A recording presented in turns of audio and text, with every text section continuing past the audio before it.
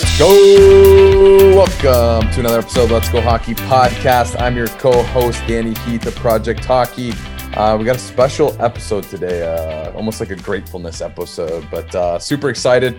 With me, as usual, is Pete Kamen of Elevated Hockey. And you're exactly right, Danny. This is a cool episode because two reasons. One, we completed 50 episodes. So this is our 51st, looking back at the first 50 episodes. But two, the day we're recording this, and we're pushing this out shortly after, is the 1 year anniversary from us launching our first episodes. So we've made it through this full first year of Let's Go Hockey Podcast. We've talked to 50 awesome guests.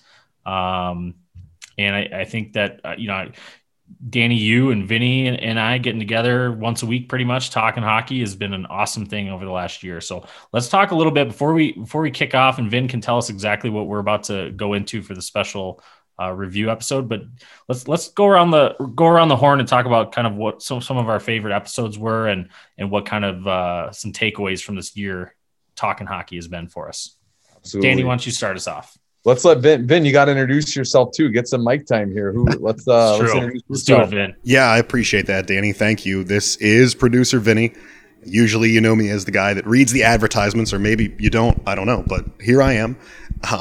It has been incredible. This is 51 for us, and I'm excited to do a lot more, but you guys have been kind enough to have me as your producer, and over these episodes, it's been incredible.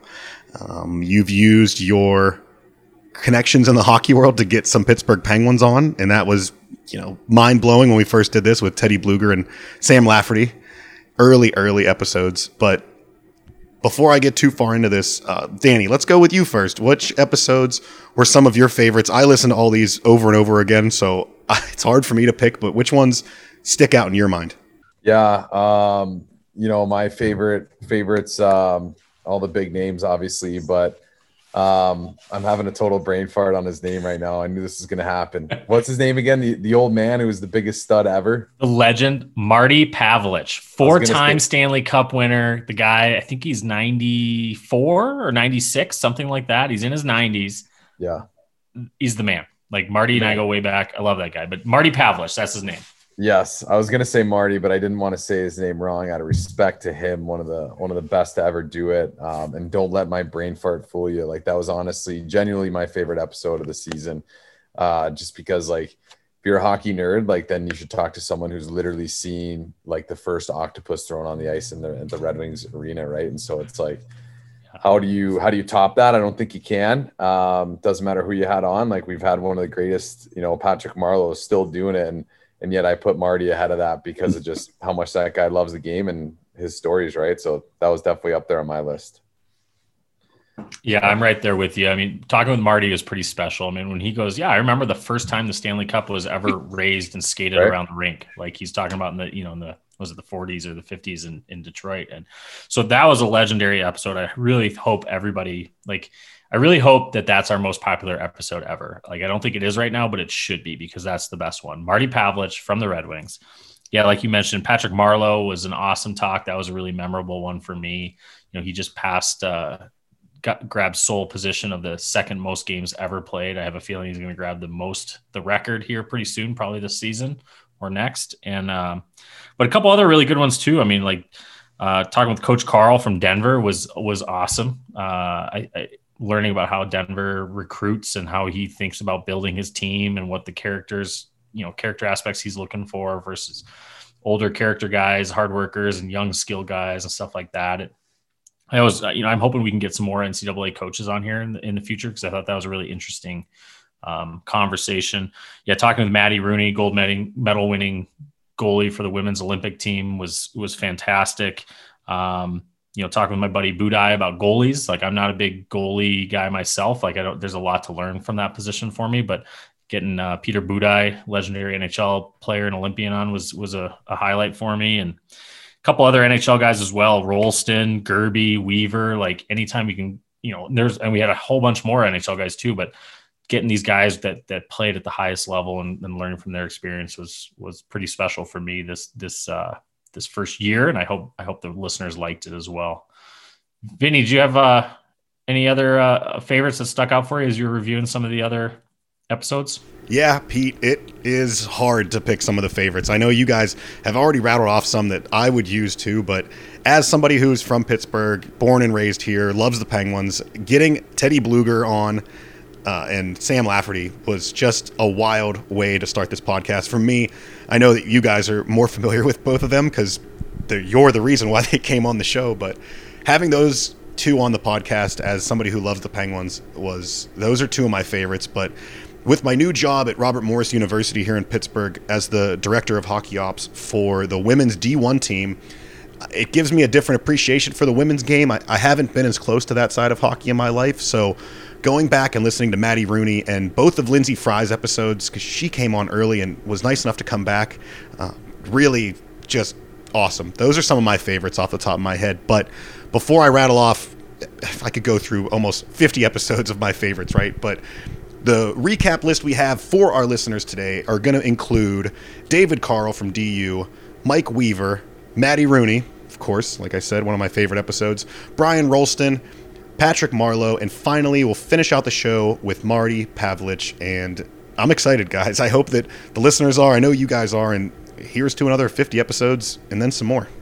Yeah, it was just, honestly, I never thought we'd get, when we started this, I thought it'd be a couple of people here and there, but as you list off these names, like, wow, we did do that. We did have Nathan Gerby on. We did have Tim Jackman on. We did have all these really cool people on. And it's like, it's really cool. Like, honestly, we could repeat the same people again and it would still be a blast. And so wouldn't be possible, obviously, without people downloading and listening. So I think, if you have someone out there that you feel would love to be on our podcast that you think could add value to people in the game of hockey, like, shoot their contact information our way, because we'd love to keep this thing rolling. We've got a couple in the hopper here for this next season. But yeah, we'd love to help leave this game better than we found it. So if you got connections or anything like that, send them our way. And we just appreciate everybody listening and tuning in. It's been fun and super excited for what's to come.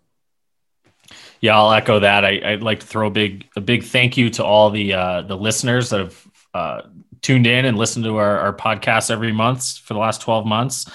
Big thank you to all of our guests that have taken the time to come and share their experience and knowledge and advice and insights with our listeners and with us. I think it's made Danny and I both better coaches, and hopefully we'll wrangle Vinny into the coaching game at some point here too. And and a big thanks to our sponsors too. We had a couple sponsors throughout the year, Hockey Wolf being our flagship sponsor. So thank you to those guys for supporting what we're doing. But overall, I'm just very grateful for the full year we've had. It's been a tremendous opportunity to talk with some of these people and to get to know Danny and Vinny more, better over the course of the last few months. And it's been nice. I think, Danny, you've probably done the same thing. Like, I've connected with a lot of people that have been listening, like people that have been kind of like fans of the show, reaching out for questions and things like that, and even cross paths in person with a couple of them. And I think that's what it's all about, is just connecting with other passionate hockey people and talking about the game and talking how we can leave it better. Like you always say, leave it better than we found it, and improving not only our own skill set within the game, but also the other coaches and players and parents that are passionate about the game too. And yeah, so I'm all for it. I want to keep things rolling and keep seeing what next guest we can get in. Let's go. Yeah, absolutely. Cool. Any other closing words, Vin, before we kick it off to the shows and enjoy some good listening? I honestly think that you guys have wrapped it up pretty well, but once again, I'll echo what you said. Thank you to everybody out there listening. This is not possible without people listening to this show. Thank you to our guests, and thanks to you two. Really, it means the world that I get to sit here and do this, something I love for the game that's given me so much. It's fun to give something back. So absolutely. And when does this come out? Next Tuesday? Yeah, we'll release this one, April 6th or something. Go Mavericks, baby. Mavericks are playing the Frozen Four this weekend.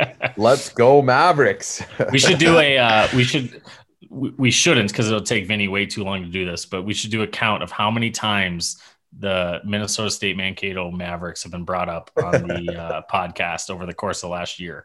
Yeah, it's a lot. I actually have to correct myself a lot. I've been saying the most winningest school in the last 6 years. It's actually the last 9 years the most winningest school, and now we're about to go win a national championship. So it's all coming to fruition. I know Coach Mike Hastings got those boys buzzing. Hopefully we can get him on the podcast. He said he would before. I'm not going to bother him this week. Let him do his thing. Maybe after the victory parade, if we can pull this thing off, we'll get him on and talk about his experience at the Frozen Four. So super excited, guys, but go Mavs, and let's light this firecracker. What do you say? Let's go. Say, let's go. Let's go. And as always, before we go to these interviews, we have to thank our flagship sponsor. They've been there from the very beginning, HockeyWolf.com. If you haven't heard yet, welcome to the podcast. But for anybody out there who's heard the podcast, you know Hockey Wolf. Hopefully, you are using them for all of your hockey needs and lacrosse needs. So visit them at HockeyWolf.com, lacrossewolf.com. Go get yourself some gear. Any coaches and organizational leaders, do not forget that Hockey Wolf has the best team sales options in all of North America. Whatever you need. New pucks, new pants, you need helmets for your team, some warm-up suits, they've got it. Go visit them. Like we always say, go support them because they support us. And now, without any further ado, let's get to the first interview recap with David Carle, the current head coach of DU men's D1 hockey. Our guest today hails from Anchorage, Alaska. And after playing his high school hockey at Shattuck St. Mary's and winning back-to-back national titles, he joined the coaching staff of Denver University as a student assistant coach for 4 years. Had a quick stop with the U.S. under-17 team, winning the gold medal at the 2011 Five Nations tournament as a video coordinator, and moved on to the Green Bay Gamblers for a season and a half as an assistant coach before returning to Denver and spending 4.5 years working at one of the top programs, the NCHC. His time there as an assistant included regular season title, 2 NCHC Frozen Face-Off titles, 5 NCAA tournament appearances, 2 Frozen Four appearances, and a 2017 national championship. In 2018, he was appointed head coach of DU, the youngest coach in NCAA D1 hockey, and led the team to the Frozen Four. This past season, he just wrapped up a winning year with second season behind the bench as the head coach. So with that, we'd like to welcome to the podcast Mr. David Carle. David, how are you doing today? I'm doing well, Pete. Thanks for having me. Danny, thanks for having me. Appreciate it. Absolutely. We're excited to have you on. Thank you for taking the time. I know it seems like we have a little bit more time nowadays, but it's still always hard to squeak stuff like this in, so we appreciate it. But we always love to start off with just kind of getting your background, and I know you have a unique story, and if you wouldn't mind kind of diving into that and kind of giving the Cliff Note version of your career and how you got to where you're at now. Yeah, I'm from, like Pete said, from Anchorage, Alaska. Grew up with 2 brothers that played the game, one older, one younger. We grew up playing against each other and in our house, and that's kind of how we fell in love with the game. Being in the northern part of the country, a lot of outdoor rinks and things like that, and it led to all 3 of us actually leaving home at different stages. I went to Shattuck, was fortunate to be able to go there.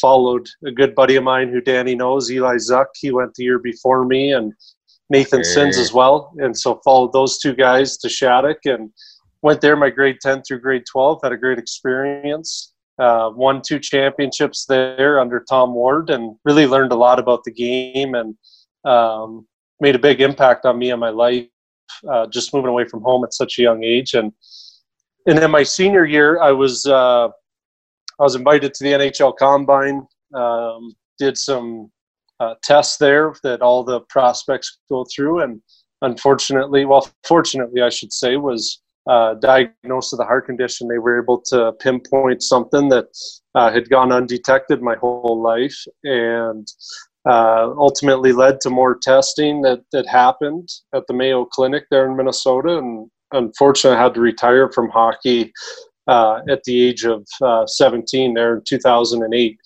So from there, I went to the University of Denver. Like Pete made mention, they honored my scholarship, and that's kind of how I got into coaching. It was I didn't know right away that this is what I wanted to do, but each year I was at the university, I was given more and more responsibility by George Gwozdecki, his staff, and really started to find a passion for being involved in the game in this capacity. And it's been a blessing so far to be able to do what I've done in my career so far. Yeah, it's like you said, it's a little unexpected route, I'm sure, for you when you thought you were coming in to be a player and ended up behind the bench there. But you got into the coaching ranks a little bit earlier than expected, but I've got to imagine that helped kind of shape early on, obviously, your coaching philosophy and some of the things that you do there. But if you could maybe share a little bit about that, like your coaching philosophy and how that translates into, the Pioneer team and program and culture that you have there.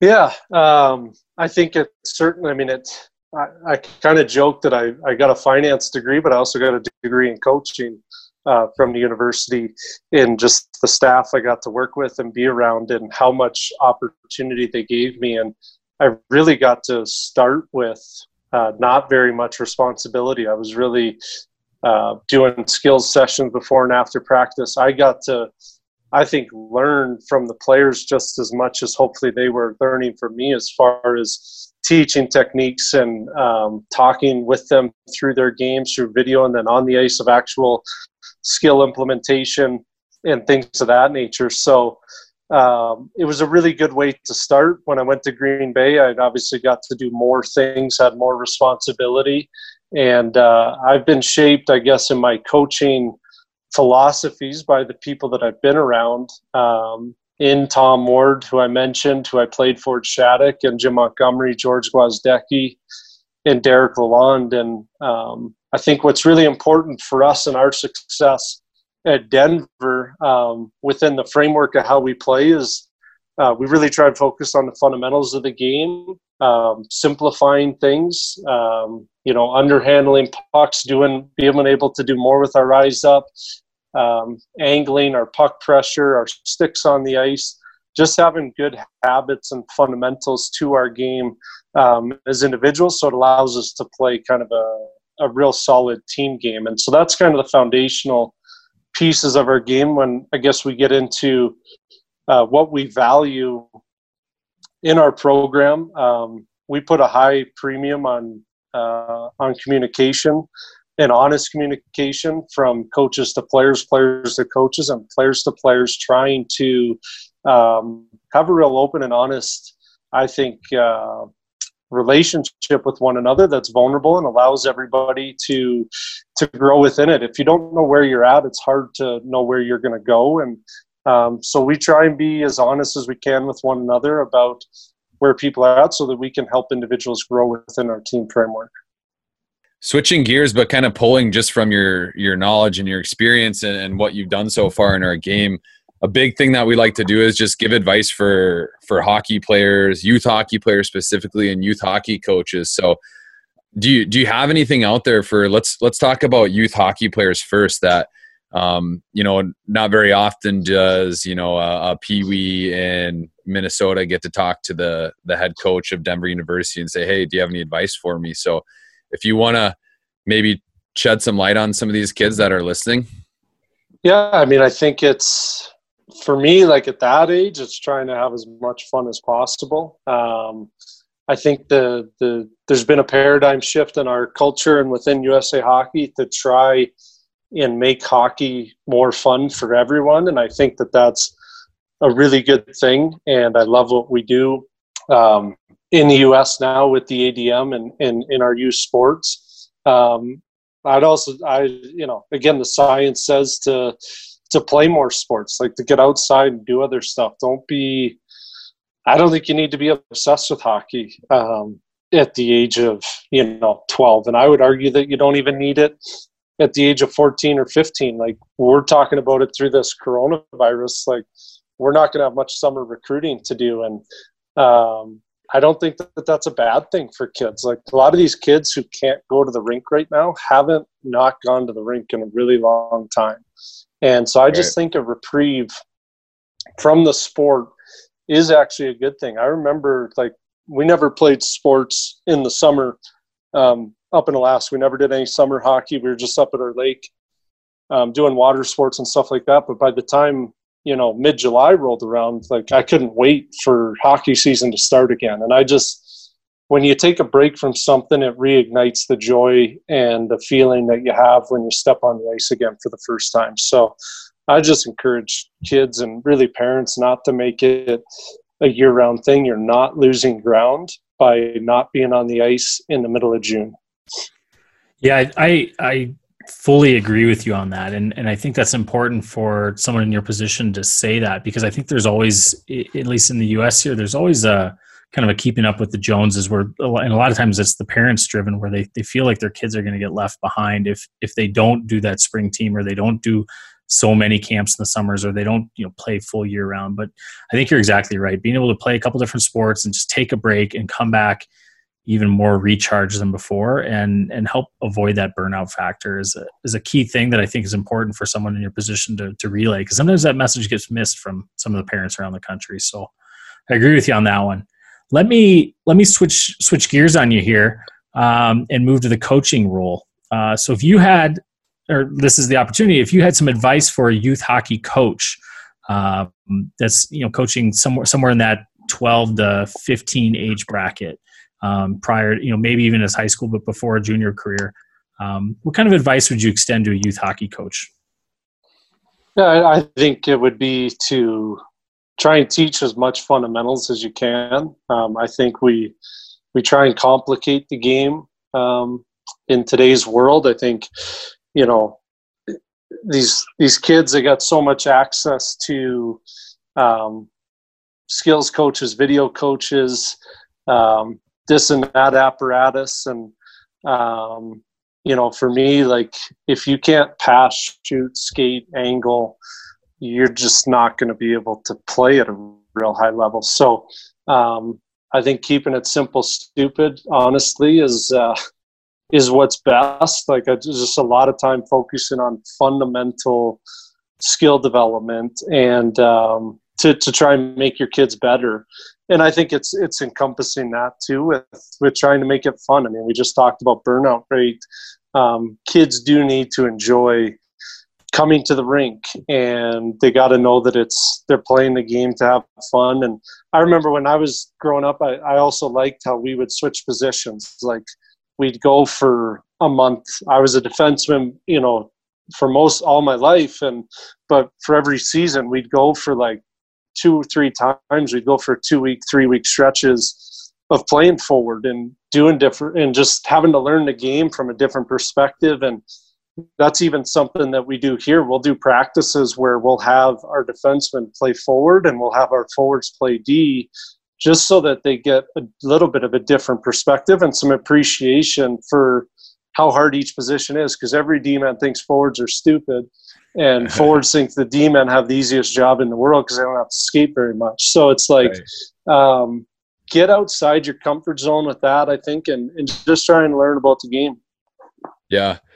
I've even heard of coaches like, and we used to do this back youth hockey one time, where you just switch sticks with a lefty and a righty, and you would play your opposite hand just to start and have a little fun. I think it'll also be interesting. I don't know how you can ever tell, but if, like, a lot of kids nowadays are getting overuse injuries and hip surgery by the time they're 15, I wonder if this pause we'll see a drop in that number. So I'm kind of interested in that. But yeah, it would be. Yeah, we certainly have had kids. I think we've had 2 in the last 3 years that have had hip surgery prior to coming. Right. And obviously the labrum is a major thing in hockey right now. Then a lot of it is overuse for sure. Yeah. You talked a lot about fundamentals. Is there like 3 things that are kind of non-negotiables for the Denver Pioneers? Like, we're doing these 3 drills every week, or we're doing these 3 things every practice, outside of like systems and power play and stuff like that. Like, is there like, we do this because it helps with angling, we do this because it helps keep our passing crisp? Yeah, so I think three things do come to mind. We implemented it, the first one in the second half here, where Tavis, one of my assistants, stole a one-timer drill that has a lot of reps, and it's a 4 dots drill, and we do it every day. Like, if you can't shoot off the pass, we have a belief that it's really hard to score goals. And if you look at a lot of the goals we score, a lot of goals that are scored in the NHL, you have to be able to shoot off the pass in different spots. So that would be a fundamental skill that we worked on every day from January 1 on this year. Two other things that I would say that we do on a weekly basis is we'll do some form of puck protection in and along the wall, whether it's trying to create space for yourself by getting off the wall and then cutting back. Or if you're tied up against the wall and the guy's right on you and you have to use kind of a bump back and open up your hips and push off him that way. So we'll work on our puck protection skills, and I think that's a skill that every player can use, defensemen and forwards alike. And then we'll also typically do an angling drill every week, some drill that has some form of puck pressure where we're having to skate forwards, where we're not allowed to skate backwards, that's D-man included, and angling from the middle of the ice out. Those would be, I guess, three things that come to mind for me off the top of my head. I love that. Three major pillars of the game that I think at a lot of youth at the youth level is probably overlooked. You know, there's such simple skills that everything you just listed, but can at every single level of the game from higher than yours and lower than yours is, you know, it's a huge part of the actual gameplay. So I love hearing that answer. That's awesome. David, let's switch gears here and jump into some of the listener questions. So a couple days ago, before we had this call, we posed it out to some of our audience that what questions would they want to ask you? And so we've got a couple of them here we picked out. So the first one here, as a college coach, winning is important. However, how much focus is put on player development each week? Is it more in the first half of the year or less in the second half of the year? Is that a consistent part of DU hockey? And that comes from 11 Hockey 11. Perfect. Good question. So I would say that a lot of our drills, we try to make them all as game-like as we can. We don't just do things to do things. And so I would say there's a skill development component to a lot of what we do, whether it's, again, one-touching passes, shooting off the pass, tipping and screening, D-men one-timing pucks to come low to high, things like that, getting used to wall play. Those are all things that are skills.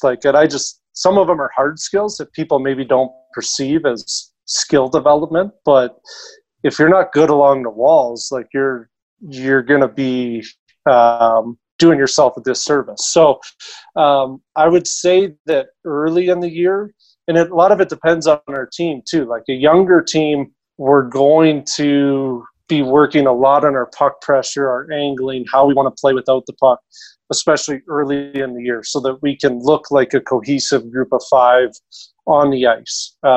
As the year goes on, we may do more Monday practices that are completely skills, where we split up into three groups for 40 minutes and we're doing 15 minutes in each section. With a more veteran group like we're going to have next year, I would perceive us doing shorter practices and more skill development as a part of our practice, like more concentrated puck skills and things like that. So it varies year to year, and it also varies on the needs of your team and where they're at mentally and those types of things. So the only thing I would say, though, again, is skill development, I think, has gotten it's kind of a cute word to use right now. And I think people envision it with, apparatuses and stuff like that on the ice, but there's hard skill development that is a huge part of the game still that needs to be developed through competition and game-like drills and practice. So I think that's a part of skill development as well. Absolutely. I just had that same conversation with Tim Jackman, just the idea of you don't need, and I'm guilty of it, I guess you could say, of just putting stuff on the ice.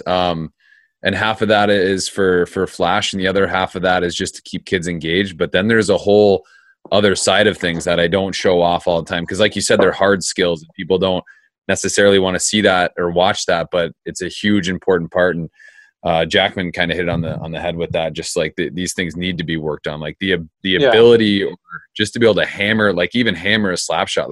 We've lost that feel for the game, and he talked about that for an hour. It was a good conversation. Yeah, I agree with you. And I do think that apparatuses do engage kids. They do get excited. Attention spans are different now than they were 10 years ago. And so you do need to be creative and use some of those things to get their brains excited, I think. And that goes for kids at our level too. But, it's funny, like we run some face-off plays where the puck's got to get up off the glass. And, like that's a skill, like ask Robert Bortuzzo or Jackman, like that's a skill that literally if you're 6'2" and you're good defensively and you know how to put a puck off a piece of window and out in the neutral zone and don't ice it, like you can play a long time. So there's just like, there's different skills for different people. And there is hard skill that we can't forget about too. Yeah, absolutely. Yeah. So the next question we got comes from only_hockey_page. And it was just, what goes into recruiting a player? That's a lot of underscores. Yeah, that's a lot of underscores. If recruiting players, again, it's different for each program. Ours, we talked about it initially, like, we really try and speak open and honestly in the recruiting process too about what we value in a player's game and where we think we can help them. And we try not to overpromise and underdeliver. Like we'll never be a school that says you're going to play on the first line and on the first power play and those types of things. And so recruiting it's certainly, at our level, it's the name of the game. You get to choose the players that you bring into your program and the people you bring into your program. And so for us, we recruit a lot in Western Canada, Western U.S., spend a lot of time watching junior hockey, try to have a balance of when players come in at what ages. They're not all true freshmen. A lot of them are 19, 20-year-olds when they come. And we try and do it with as an upfront and honest approach as we can so that we're getting kids committing for the right reasons, but also saying no for the right reasons. It's just as important to show who you are to some kids and some families and to see if they like that. And if they don't, then they go somewhere else. And at the end of the day, that's a good thing for your program. Awesome. I think just a ton of stuff that I'm pulling away, just like your mindset of like, from when you started, and then you even just spoke about like, I want to make sure kids are saying yes for the right reason, but then also no for the right reason. And I've never really heard anyone talk about it like that. And so I think just the culture and the mindset there, again, just to point that out. But the last question here before we kind of close things up, and I know you talked about a little bit, just like guys that go on to play in the NHL and having a balance of non-drafted kids versus, those veterans and those high picks. But the question was, what are the top attributes that separate a player that gets drafted / goes to the NHL versus that doesn't end up making it there? Yeah, I think I'd like to answer probably more just on the guys that maybe make it into successful pro hockey, and maybe that's not even fair because it does take a lot to play at the D1 level. And we talk about it with our guys a lot. I guess it'll be in two part, but like the guys that typically make it, I guess they start to treat hockey like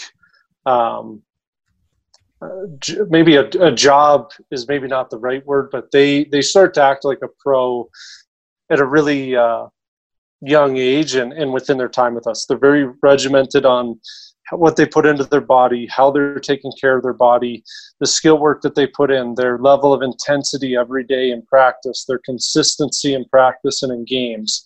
And those guys typically, it will translate. But I'll say, like, you can do everything right, and it's still not going to translate. Like, you're either A, not going to get an opportunity, or B, some bad things could happen. Like, there's so much that's out of your control. It's really hard to make it to the NHL, and you could do everything right, never eat dessert, whatever it is that you think you're doing and the other guy's not. And sometimes life isn't fair and you don't make it for whatever reason. And so, I guess that's what I would say on it. But like it's typically guys who start acting like a pro early on, give themselves the best chance to be able to have that opportunity.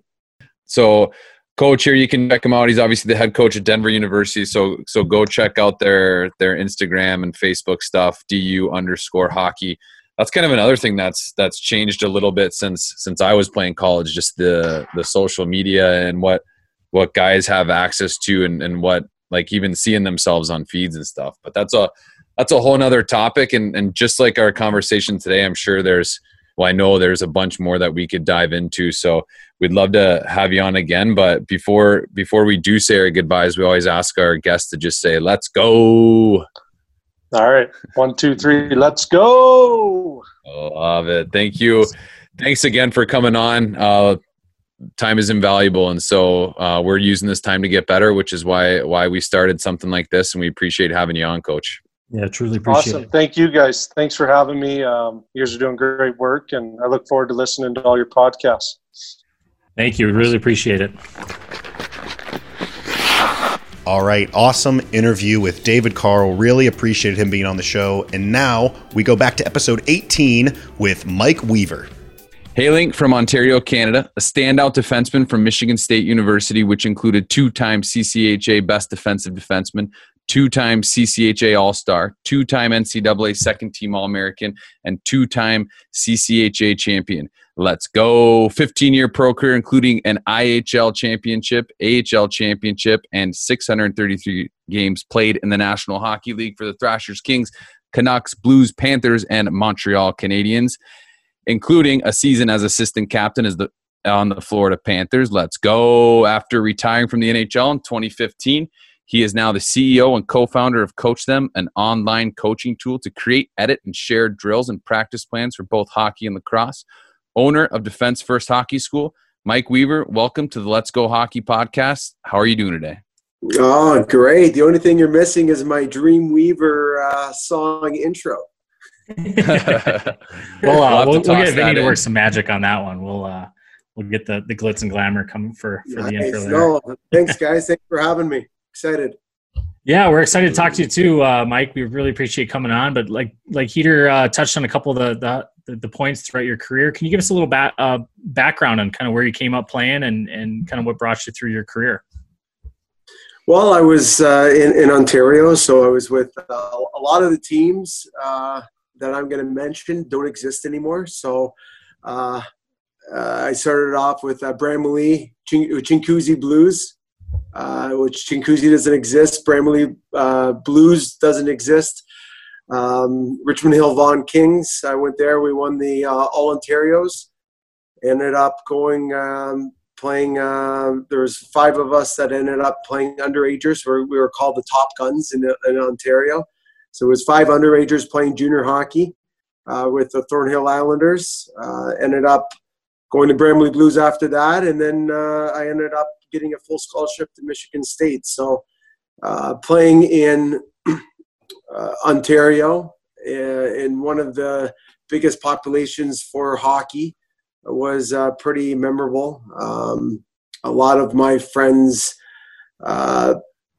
didn't really make it in the NHL, but for the most part, I think the odds of making it were pretty slim. And I think one of the best things when I was younger is my mother and father really put a lot of focus on education. So it was kind of trying to maintain balance in my youth, and knowing that if I had a game the next day, I was taking a little nap or going to bed early.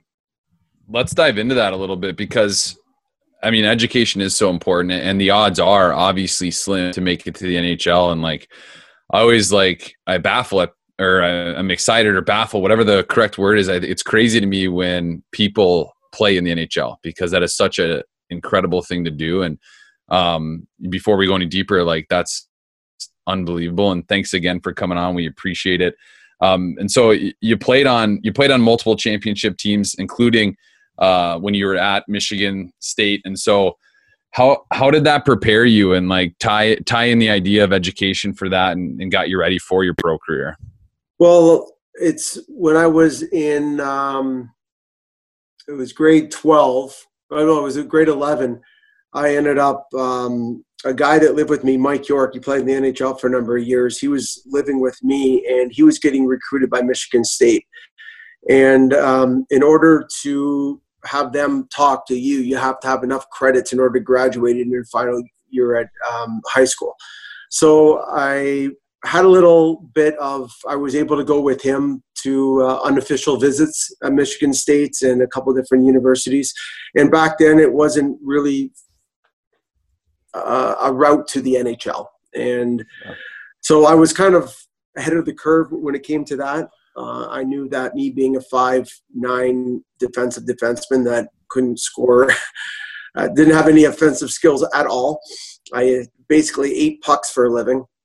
Yeah. And it was very like, it's something, the odds of making it, I always looked at the odds of making it to the NHL were pretty slim. But education, no matter if you play one game in the NHL or you play 633 games like myself, at some point you got to fall back on education. And I recognize that at an early age that Michigan State really was close enough that my parents were able to drive, and I got a pretty good education. It was basically my dad's scholarship.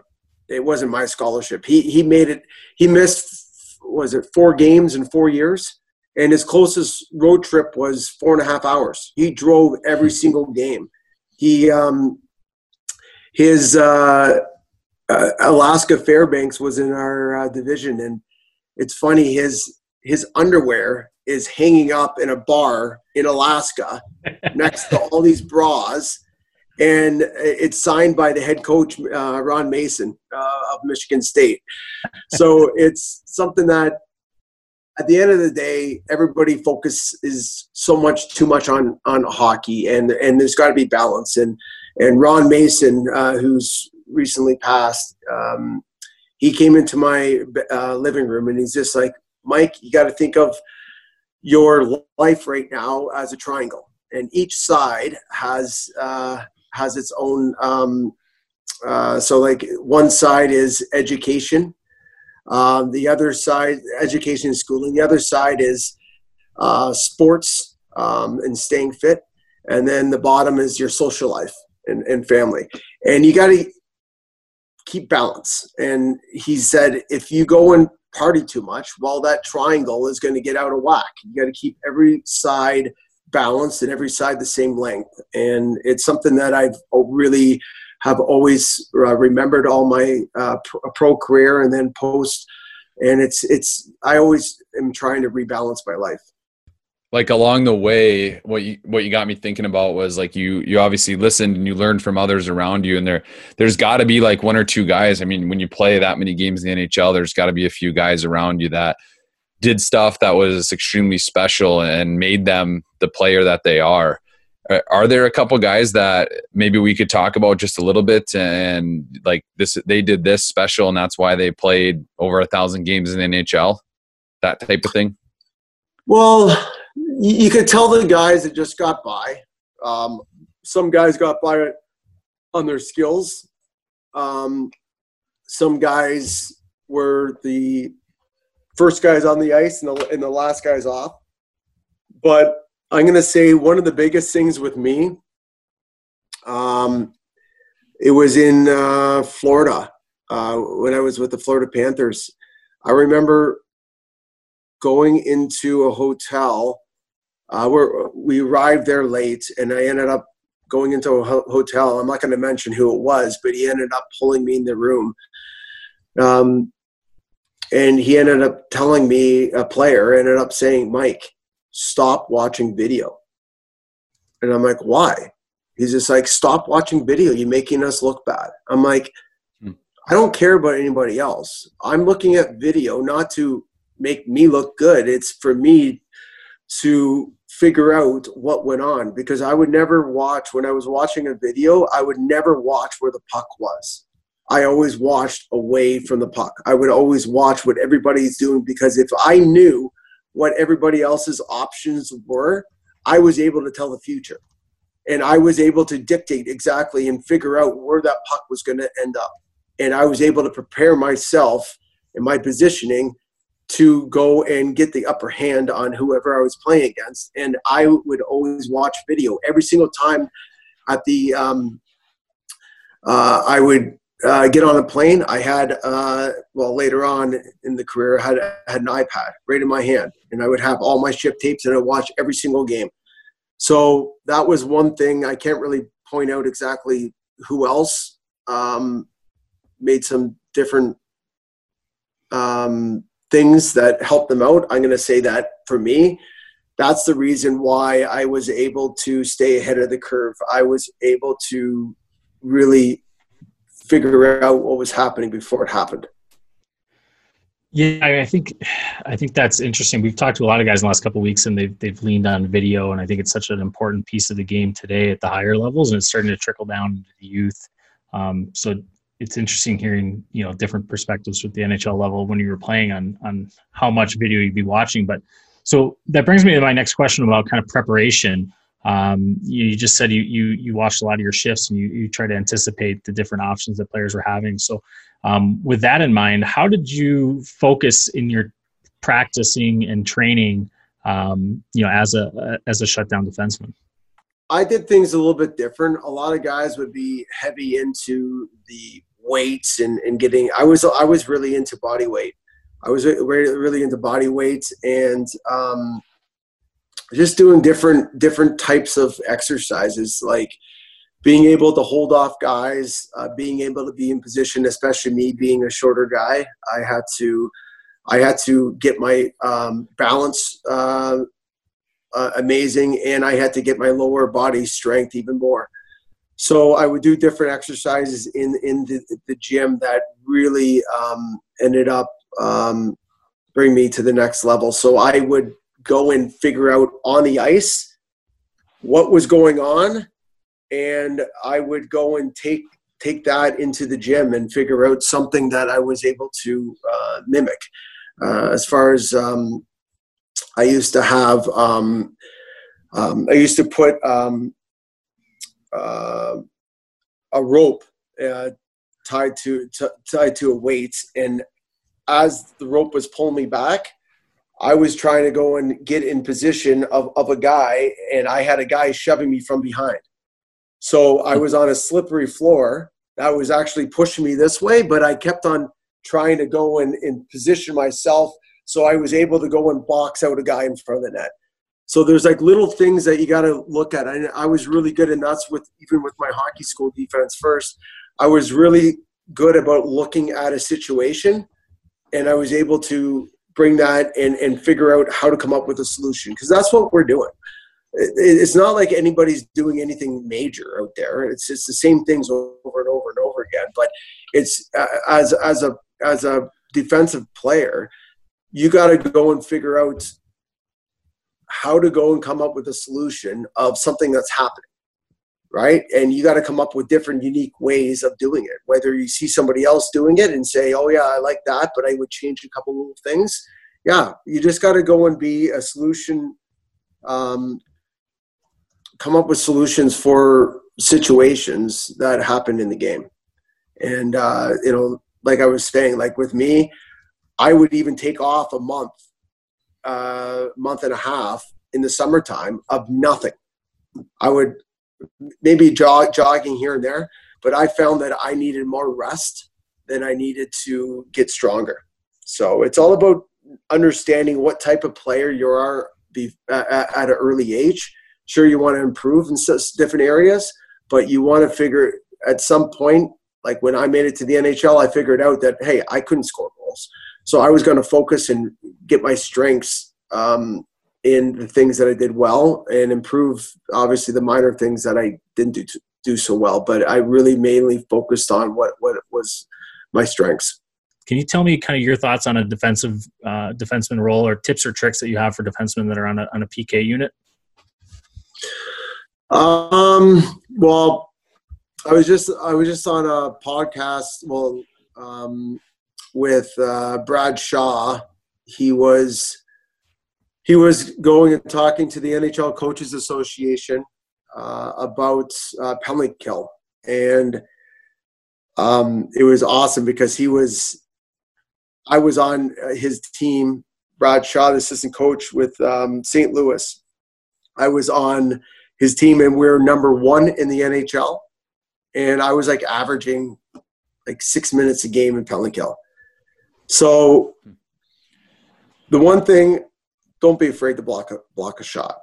Like, I used to love it. I miss the bruises. I miss feeling sore the next morning. I would always be, when I woke up the next morning after a game, if I didn't feel sore, I'm like, I didn't play hard enough. Look at different ways of blocking a shot. You could put your knee down. There's different ways of doing it, but there's the right way and the wrong way. So obviously, it's tough for me to really go through the whole entire thing about that. But being not afraid for that is a big thing. And what I talked about earlier, obviously on a penalty kill, you're one man short. So knowing where every single person is, and not just looking. Like, if you look once, well, that's like taking a picture. Well, a picture only lasts for that moment. And the game of hockey moves so fast. You've got to take multiple pictures all the time and having your head on a swivel. And to be honest, a lot of times you don't even have to look like this, because a lot of players are waiting for you to look like this. As you're looking back, that player is passing it. So, like, little things like even moving your eyes, being in position, knowing where the guy is, because on a 5-on-4, every guy has 2 guys to cover. So you got to figure out what your 2 guys are, right? Everybody has 2 guys to cover. And it's something that obviously every coach has their own way of doing things, but being responsible for your 2 guys, I think is and having that stick in the lane and understanding that, like, even little points I teach in my hockey school. So as with a hockey stick, if you go and reach, with every time you reach further, what happens? Your stick starts coming up, right? So as a puck is able to go and fit underneath there. So I figured out, well, I'm missing about 2 inches just on that.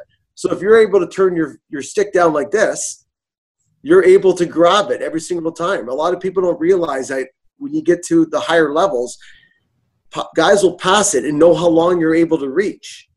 And then slip it under the blade of your stick is what you're talking about. Someone that's just listening. You're talking about turning the blade over down on the ice so that someone can't slip the puck under the blade. Yeah, exactly. And being able to go and utilize your stick, because I remember I was with I signed with Pittsburgh Penguins on a 2-way, and I ended up getting put on waivers before that, before I officially was told to move into a place. But I remember I was playing with Monkey in the Middle with Sid and Colby Armstrong. And Sid would always tell me that he would always want to put it through my triangle, which is that stick down to the ice, back to the skate, and up. And that little area, like, it's phenomenal what he's able to do. But that little area, he's able to go and throw it. And he almost consistently did it for the first 15 shots. And it was, well, at that point, I had to come up with a solution. So I was able to go and use my skates and my stick at the same time in closing off that gap. But it's like little things like that. I learned it from him, that part, and I learned a million other things from other players. But it's all about coming up with those solutions for issues that you're having. We appreciate you coming on. Before we let you go, though, we got to get a let's go. Let's go. There we go. I love it. Oh, Mike, that was awesome. I really appreciate you taking the time. Hopefully we can talk to you again sometime and dive even deeper on your thoughts on D. And but that's a great conversation. I think you left a lot of good points for coaches and players and parents to consider. And I'm hoping that the people really take out of as much as I think Heater and I did. So I appreciate you coming on, and we look forward to having you again sometime. Guys, thank you so much for having me on. It's been a pleasure. Anytime you want me back to discuss defense, I'm your man. Awesome. Absolutely. Thank you so much. Thank you.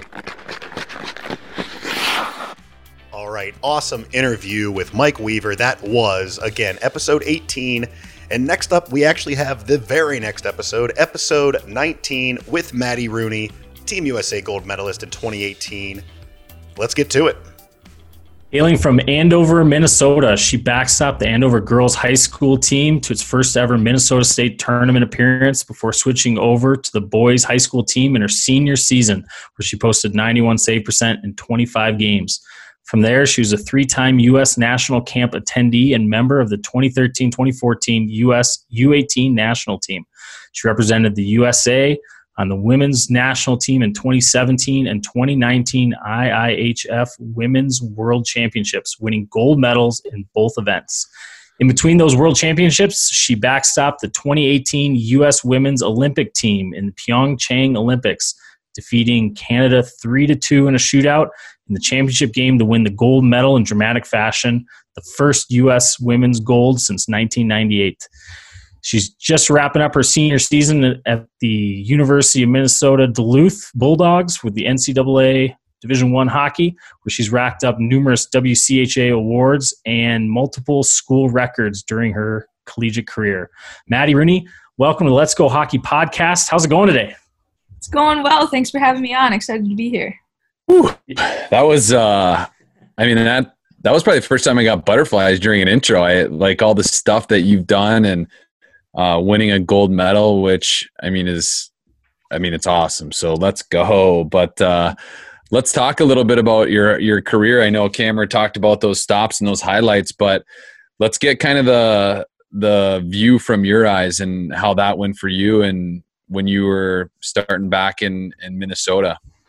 Yeah, so I grew up playing boys youth hockey all the way up until my sophomore year of high school, where I switched over and played with the girls for 2 years, and then ultimately went back to play on the boys varsity hockey team my senior year, just to give myself the ultimate challenge leading into college. And it almost felt like I was going back to the normal. I played with that same guys team basically my whole youth career, and I think that really prepared me going into college with the transition from boys high school into girls college hockey. It was a little bit tough my freshman year. I dealt with some kind of over anticipating plays and some technical goalie things that just the pace was different. So I kind of had to hone in on my game and kind of fine tune some things and slow my kind of pace down as a goalie in order to adjust. But yeah, I think definitely my youth career and high school career in Minnesota allowed me to succeed in my college and then the national career. Oh, that's awesome. Well, we're excited to dive into that path and that journey, your specific hockey journey a little bit more. And I think Dan Heater, tell me if I'm right. I think you might be the first gold medalist we have on the podcast, so that's pretty exciting for us. So yes, it's an honor. It is first of many. Yeah. Well, Maddie, this is cool, but let's dive right into that. Talking about Minnesota high school hockey. I mean, it's an institution, obviously, and you kind of mentioned that you'd played on the boys' side of the game growing up, and then transitioned to the girls' high school game for a little bit, and then came back over to the boys' side of the game. Talk about maybe some of your decision making to make those transitions. I think some of the listeners out there, I think that's a common question that a lot of parents and players are considering themselves. So for you specifically, what weighed into your decision to move from boys hockey to girls hockey and then back to boys hockey your senior year? Yep. So transitioning from boys youth to girls high school, I really didn't know that there was an option for me to continue playing boys high school. So that was ultimately the decision maker. I thought that was just what I had to do. And don't get me wrong, I loved my 2 years at girls high school. I made, like you said, the state appearance, which was one of my favorite memories from my high school career. Made some great friendships, but then kind of got talking with the boys high school coach. Actually, my parents were the one that kind of started that discussion, and I kind of thought it was just like a rumor at first. Like, some people would joke with me like, oh, you should go play boys. And I was like, nah, like that's not possible. And then, like I said, my parents kind of started that discussion with the high school coach, Mark Manny, and he was like, come try out our summer program. And so I did. And I I did okay. Struggled at first, obviously, but made improvements throughout that summer. And then he's like, yeah, come up to tryouts, and went from there. Like in the off season leading up to your whether it's your college season or leading up to an Olympic year, an Olympic event, what does a typical off season look like for you from a training standpoint, and anything else that you do to prepare yourself for the season? Yep. So usually after Worlds, that's usually my last thing for the season. Unfortunately, we didn't get one this year due to COVID. But so I usually take about a month break from the ice. I still do off ice training, but I kind of just take a mental break from the ice. Get training back in mid-May, early June, and I do a lot of goalie-specific training with a goalie coach. I think that helps me a ton just to focus on the technical side of the game and allows me to go into the season feeling confident. But really for the off seasons, talking specifically about college, relied a lot on off-ice training. Going into college, I was not the kid you would find in a weight room whatsoever, but I got into structured training once I got into college and got stronger, and I think it really allowed me stronger faster, and it really contributed to my on-ice performance. But once I got to the national team level, I mean, I'm like 22 now, and I've been doing training for a while, and so now I've tried to shift my focus more on my hand-eye type drills and kind of different goalie-specific off-ice drills. And I think that's really brought my game to the next level, and it's allowed me just to give me some new things to be exposed to and kind of make training, like spice training up a bit, so to say. But that's something that I've done in the off season, and then also with the national team girls right now, we're currently doing like virtual once a week workouts together. And then we do a mental skills meeting about once a month, and just team Zoom meetings here and there. Well, Maddie, we threw out, we put it out on our Instagram that you were coming on, and some of the questions that people were asking us were kind of in the same line of thinking that I was thinking too, and diving back towards your big gold medal win. A bunch of the questions were asking if you could talk about that shootout victory a little bit, and kind of what your thinking was leading up to that game, and then during that shootout. Yeah, leading up to that gold medal game, I wasn't as nervous as I expected myself to be. I did my typical routine. The Olympic Village had 24/7 free McDonald's, so I would go get coffee every morning before the games. It was an early game, so I didn't really have too much time to just sit around and think, so that was actually probably a good thing. Got to the rink, did my typical pregame routine like normal. And then I think the game went on, obviously, 2-2. At the end of that overtime, there was a 4-on-3 situation that was obviously a pretty good scoring opportunity for Canada, being a 4-on-3, and we killed that off. And there was a save that I had where I thought it was a goal. Everyone in the rink probably thought it was a goal. She started celebrating. But it was a desperation save, just throwing my paddle out there. And it kicked my paddle and somehow missed the crossbar. And that was with under a minute left in overtime. And so at that point, it was like, okay, puck luck's on our side. We just killed off this 4-on-3. Like, we have a ton of confidence. And then it ended up ultimately going into that shootout. And people ask me all the time what I was thinking going through that shootout and then that final moment. And it's really hard for me to put into words, but being a goaltender in shootouts, you really have to just expect the unexpected. You can't think too much into the plays because you'll kind of psych yourself out. So that was pretty much my mindset, just reacting in the moment. I got that final shootout player. She actually had scored on me in the second round, I believe. So it was having that in the back of my mind, but also, like I said, not thinking too much into it and expecting the unexpected. And yeah, made that final save. And really the only thing I remember is my teammates rushing at me and ultimately going black under a dog pile. It's, and I think the way it worked too, was one of the, and correct me if I'm wrong, and Vinny, cut this out if I'm wrong, but one of the Lamoureux sisters scored right before that, right? And then you made the save. Yeah, that was a crazy goal. I bet. What was it like having those the Lamoureux twins on your team? I played with Pierre and Mario, their two brothers in junior hockey, and that family is just a machine. Mm-hmm. I can't imagine the girls aren't any different. Were there any like crazy twin stuff that was like, wow, those two are just dialed in? Not any like crazy incidents come to mind. They're both very competitive. They push one another, especially playing on the same line together. They're just both such great hockey players and role models to look up to, as to me, they're veterans on the team. And they really carried us in that gold medal game with Monique scoring in regulation to tie the game. And then Jocelyn having that unbelievable shootout goal. It just shows the type of clutch players that they are. Yeah, for sure. Did you actually black out under that dog pile? Was it pretty heavy?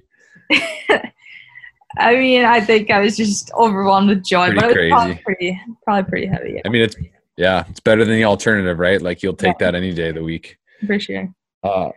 Yeah. So you've obviously done more than, I mean, the stuff you've done in hockey, and you're only 22 years old is crazy. And so looking forward, what kind of stuff are you looking to get into? What are your upcoming goals? Are you planning on sticking around the game of hockey? I know the Olympics aren't too far away. What are your thoughts kind of moving forward here? Mm-hmm. So definitely going to stick around in the game of hockey as long as they want me back. So this next year, I plan on playing in the PWP or PWHPA. I always get that mixed up. But it's the Women's Professional Hockey League next to the NWHL. And so I'll be playing in that, and also I'll be a goalie coach part-time back here in Minnesota. I really enjoy that, so I'll continue doing that and then pushing off my adult life job for a couple more years. And then this summer, my focus is just on I'm starting with a new goalie coach this summer, so hearing her insights, and I'm excited to get new tips and new ways to approach my game, and then continue to develop off ice as well. Yeah, absolutely. Who's the goalie coach that you're working with? Allie Altman this summer, former Mankato goalie. Let's go. I just wanted her to say Mankato, Minnesota State. But what team are you playing for next year? Is that already decided? Is that out there? I'll be in the Minnesota region. So yeah, it goes by region. So I'll be in that Minnesota West region. All right, on. Awesome. Nice. And then you mentioned that you're going to start working with as like a goalie coach as well. Is that kind of have you been doing that for a while in the off seasons, or is that a new venture for you? Yeah, I've been doing that for about 4 years now in the summers, and I really enjoy it. I do it locally, but now that I am done with the NCAA and can promote myself, I plan on doing more things individualized, and I'm looking forward to starting my career in that sense. Awesome. Well, I'm sure you're going to have a long, very successful career in that. I'm sure there's a lot of girls and boys that would love to train with you. So with that in mind, what kind of advice would you extend to a youth hockey player that's aspiring to improve their game, reach either the NCAA or international level, or just keep moving and progressing in their path? Yeah. So looking back on my development as a youth hockey player and goalie specifically, definitely doing the extra things. Like I had mentioned earlier, hand-eye coordination. It's not something I did when I was younger, but I feel like if the goalies started, or youth hockey players in general started that at a young age, that would really benefit them moving forward. But work ethic is always huge. Listening to your coaches, obviously, and just enjoy the memories and moments at the rink. It goes by really fast, so these next few years up until high school and beyond really is some of the best memories you'll have throughout your hockey career. And yeah, I think doing the little things outside the rink and spending extra time at the rink is really going to further each youth player's development and set them apart from the others. And what about the flip side? Like you mentioned, listening to your coaches, what's some advice for those coaches in regards to like I mean, player development or just the idea of like goalie development? Like, did you have a youth or a high school or college coach that was like, hey, this coach did this differently than anyone I ever had, and it helped me do what I'm doing in the game of hockey? Yeah, I had a goalie coach who actually ended up being my college goalie coach as well. Like, he started off as my goalie coach when I was first started, probably like 11 years old as a goalie, and then ultimately ended up coaching me in college. And something that he did for me when I was younger and first starting out, he really just made the game fun. Like, of course, you have to do the technical side of the game. You have to teach the kids like the important basics of and fundamentals of hockey and goaltending, but making it fun, like playing those rebound games, 5-puck drills, really just doing things to keep the kids entertained, I find was big for me, because it's easy for goalies to get bored and just sit there in the net. So if you're not a goalie coach and you're like a head coach of a team, try to incorporate the goalies in all drills and keep them entertained and interested. Yeah, I think that's solid advice for coaches. I mean, there's one thing, I've been fortunate to travel around the U.S. and work in different areas, and you know, it's always a shame if you see those drills where the goalie just stands there and then ends up just getting a puck every now and then. But you know, having a thinking goalie first when you're outlining those drills and those practice plans, and you know, with a lot of the station-based stuff, you know, I try to recommend that at least one of those drills is goalie focused, and so that they're constantly engaged and they're constantly working on different skills. So I think that's huge advice for coaches, is getting those getting the fun factor up there and getting those coaches engaged. Maddie, before we start wrapping things up here, is there anything else that you wanted to put out there to the listeners, or any other final thoughts before we start wrapping things up? No, if anyone out there has any questions, feel free to DM me on my Instagram page. I'm always happy to talk or answer questions from the youth or parents looking for advice for their goalies. So my direct messages are always open. Nice. And so that your Instagram page is MADDIE_Rooney, ROONEY 35, right? Maddie_Rooney 35. So people can reach out there for sure. Is there? I got one more burning question. Mm-hmm. What's the one drill that youth hockey goalies should be doing? Like, you should be doing this one out of every 3 practices, regardless if your coach tells you or not. Like, this is something that you should be working on, and this is how you should do it. I have 2 answers for that. Right. My main focus growing up was movement, and just really fine-tuning and increasing my agility on the ice. And I think it's tough for young goalies to really be interested in doing those extra movement drills and just crease work without getting shots. But it's just something that you have to do in order to become a good goalie and have those basic fundamentals moving forward. And so I would always emphasis with the younger goalies I coach to do at least 15-20 minutes of movement drills in an hour practice, obviously incorporating some shots into at least 10 minutes of that, but really focusing on that. And then as I became older, puck play was huge for me. Going into college, I didn't really have much experience with playing the puck. And then when I got to the national team level, it was really a huge focus. And I was kind of like the quarterback in the defensive zone, as their game relies a lot on goalies going behind the net, stopping it and passing it in order to have an efficient breakout. So I wish I would have started that younger in high school. I think if goalies really advance their skill in that area, it'll set them apart and really help their game out. That's awesome advice. I love both of those, and hearing that second part too. I think, you know, you're the second goaltender that we've had on that has specifically mentioned that's the puck play is a skill that is kind of underdeveloped at the youth game, and becomes such an important, the higher levels you up to, it becomes such an important piece of the game. So I think that's a huge piece of advice that the listeners can take in, and maybe that's a good nugget to leave leave the listeners and start wrapping this thing up there. So, Maddie, I appreciate you coming on. I think we touched on a bunch of things from your path in Minnesota high school to the playing for the Bulldogs up in Duluth, and then obviously your time with Team USA and the World Championships and the Olympics. And like we said at the beginning, I think you're our first gold medalist to come on the show. So we're honored to have you, and it's been a blast talking with you. And I think you dropped a lot of good advice and learning pieces from your journey for the listeners. So thank you very much for that. I really appreciate it. Yeah, thank you guys. Sure. Is that your gold medal behind you? Or no? It is not. It is just my parents love to put up some pictures here. My gold medal is actually, I don't know if I should classify this, in my nightstand. Gotcha. Keeping it close. That's where I'd keep mine. Yeah. Nice. Well, before we sign off here, Maddie, we do with most of our guests, we try to get them to give us a let's go to end the podcast on a high note. You up for that? You ready to give us a let's go? Sure, I'm nervous.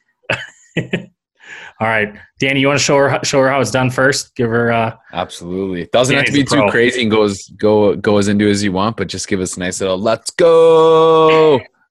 Okay. Let's go. Nice. Love it. Awesome, Thank you. awesome. Thank you so much for coming on. Obviously, it's crazy times, but we appreciate you coming on, and we'd love to have you on again. We do some goalie talks with Peter Budaj, so maybe we'll have to get the both of you together and talk goaltending, because obviously whenever you're talking goalie stuff, it's good to do that with an Olympic gold medalist. So let's go. Anything else, Cameron? That's all I got, Maddie Rooney. Thank you so much for coming on. That was awesome. We'll look forward to talking with you again here soon. Have yourself a good one. All right. Another incredible interview. Thank you again to Maddie Rooney for coming on the show. Episode 19. Go back and hear the whole thing if you like what you've been listening to. Next up, we have Brian Rolston, Stanley Cup champion and the founder of Rolston Hockey Academy. Let's get to it. Originally from Flint, Michigan, spending his youth hockey careers in Detroit before getting drafted to the New Jersey Devils in the first round, 11th overall in the 1991 NHL entry draft. Let's go. Played 2 years for Lake Superior State, where he scored the game-winning goal and earned most outstanding player honors in the national championship game as a freshman. Represented Team USA in 3 World Juniors, the World Cup of Hockey, where they won gold, and played in 3 Olympic Games, including a silver medal in Salt Lake City. 17-year NHL career, including over 1,200 games for the Devils, Avalanche, Bruins, Wild, and Islanders. Let's go! Including multiple seasons as an assistant captain for the Wild and Islanders, plus a season as captain for the Minnesota Wild. And oh yeah, won a little thing called the Stanley Cup in '95 with the New Jersey Devils. Let's go! After retiring from the NHL in 2013, he's now the head coach of Little Caesars AAA youth program and founder of Rolston Hockey. Brian Rolston, welcome to Let's Go Hockey podcast. How are you doing today? Great. Good to be here, guys. Yeah, we're excited to have you on the show here today. I think Danny, correct me if I'm wrong, I think you might be the first Stanley Cup winner we've had on. So we're honored to have you. We really appreciate it. Well, thanks. I appreciate it. I like the goal behind what you guys are doing, and it's awesome. Great message. Awesome. Well, let's that goal of trying to help out coaches and players at the youth levels and help improve the game. Like with that, let's jump into it. You know, Heater jumped in or touched on a couple of your stops along your career, but can you give us a little insight into your hockey career and your background? Yeah, well, I played most of my amateur hockey, like you had mentioned, in the Detroit area. Obviously, and that's where I'm at now. We have a strong culture there in Michigan of youth hockey and the youth sports. And obviously, after I was done with my career, I have kids that play hockey, and that was my next thing. I catered to my kids and got involved with the Little Caesars amateur hockey, and it's been a lot of fun. But I've had a lot of great coaches throughout my career, and I'd like to give back some of the lessons that I've learned as a professional and as an amateur. You had the opportunity to be an assistant captain and captain in the NHL for a couple of seasons. Can you touch on kind of your thoughts on leadership in regards to hockey and maybe some of the players when you were younger in your NHL career, the leaders you played with and kind of what you took away from those guys and took into your own game? Yeah, it's always lead by example. It's never the guy with that speaks the loudest in the dressing room or talks all the time to the team. Some of the leaders that I have had throughout my career, obviously Scott Stevens. I played with Joe Sakic, obviously Patrick Waugh, some of those guys in that dressing room, Forsberg. Those guys were always the guys that put up in the game. They weren't guys in the locker room, rah-rah. There was nothing about that in their game, but it's the people that go out and demonstrate leadership. That's from my experience. Joe Sakic said very little in the dressing room when I was in Colorado. Same thing with Scotty. He would at times, if it really, if he really needed to, but he spoke loudly when he got on the ice. And when you have a leader, an amateur kid that goes into practice every day and he wants to get better and he's ready for practice and he does every drill at his hardest, that's the leadership to me. Being ready in drills, especially at the amateur level, I'm constantly telling kids, because I've had them since I've done 2012s. Now I've done some 2010s. I had my son from U14 to U16. Be ready. I was like, I'm doing T-shirts at the start of the season. Be ready. Just in practice, be ready. So it's that. It's demonstrating on a daily basis. Kids that actually want to come in and they want to get better on a daily basis and be ready for practice and give it out all you got in every drill. And it comes, and I always stress to the kids, it comes back to your fundamentals. The best guys in the world have unbelievable IQ, but it also comes back to fundamentals. Those guys, their fundamentals are so spot on, and that's what sets them apart.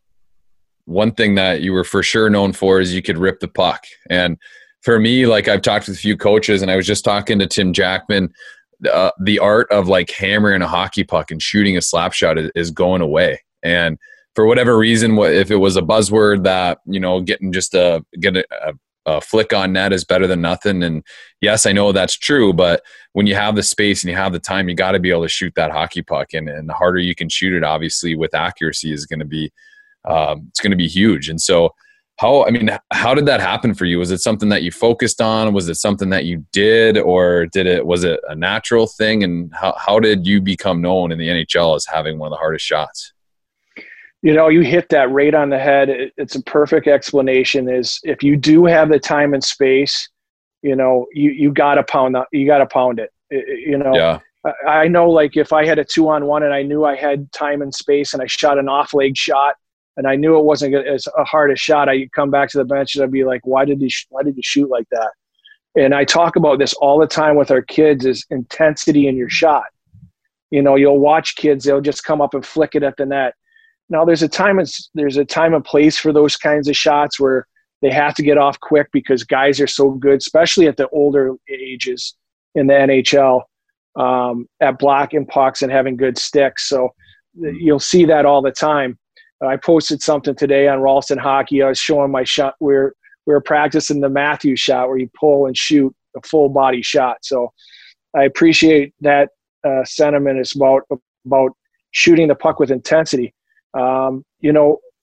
My shot was always something that I had. I had a good shot, since I was young, and you don't get that many opportunities when you're in the big leagues. And I stress that to younger kids. They get a lot of opportunities, and you have to make them count, because as you get older, they dwindle. You get maybe 1 a game or 2 a game, so you have to make it count.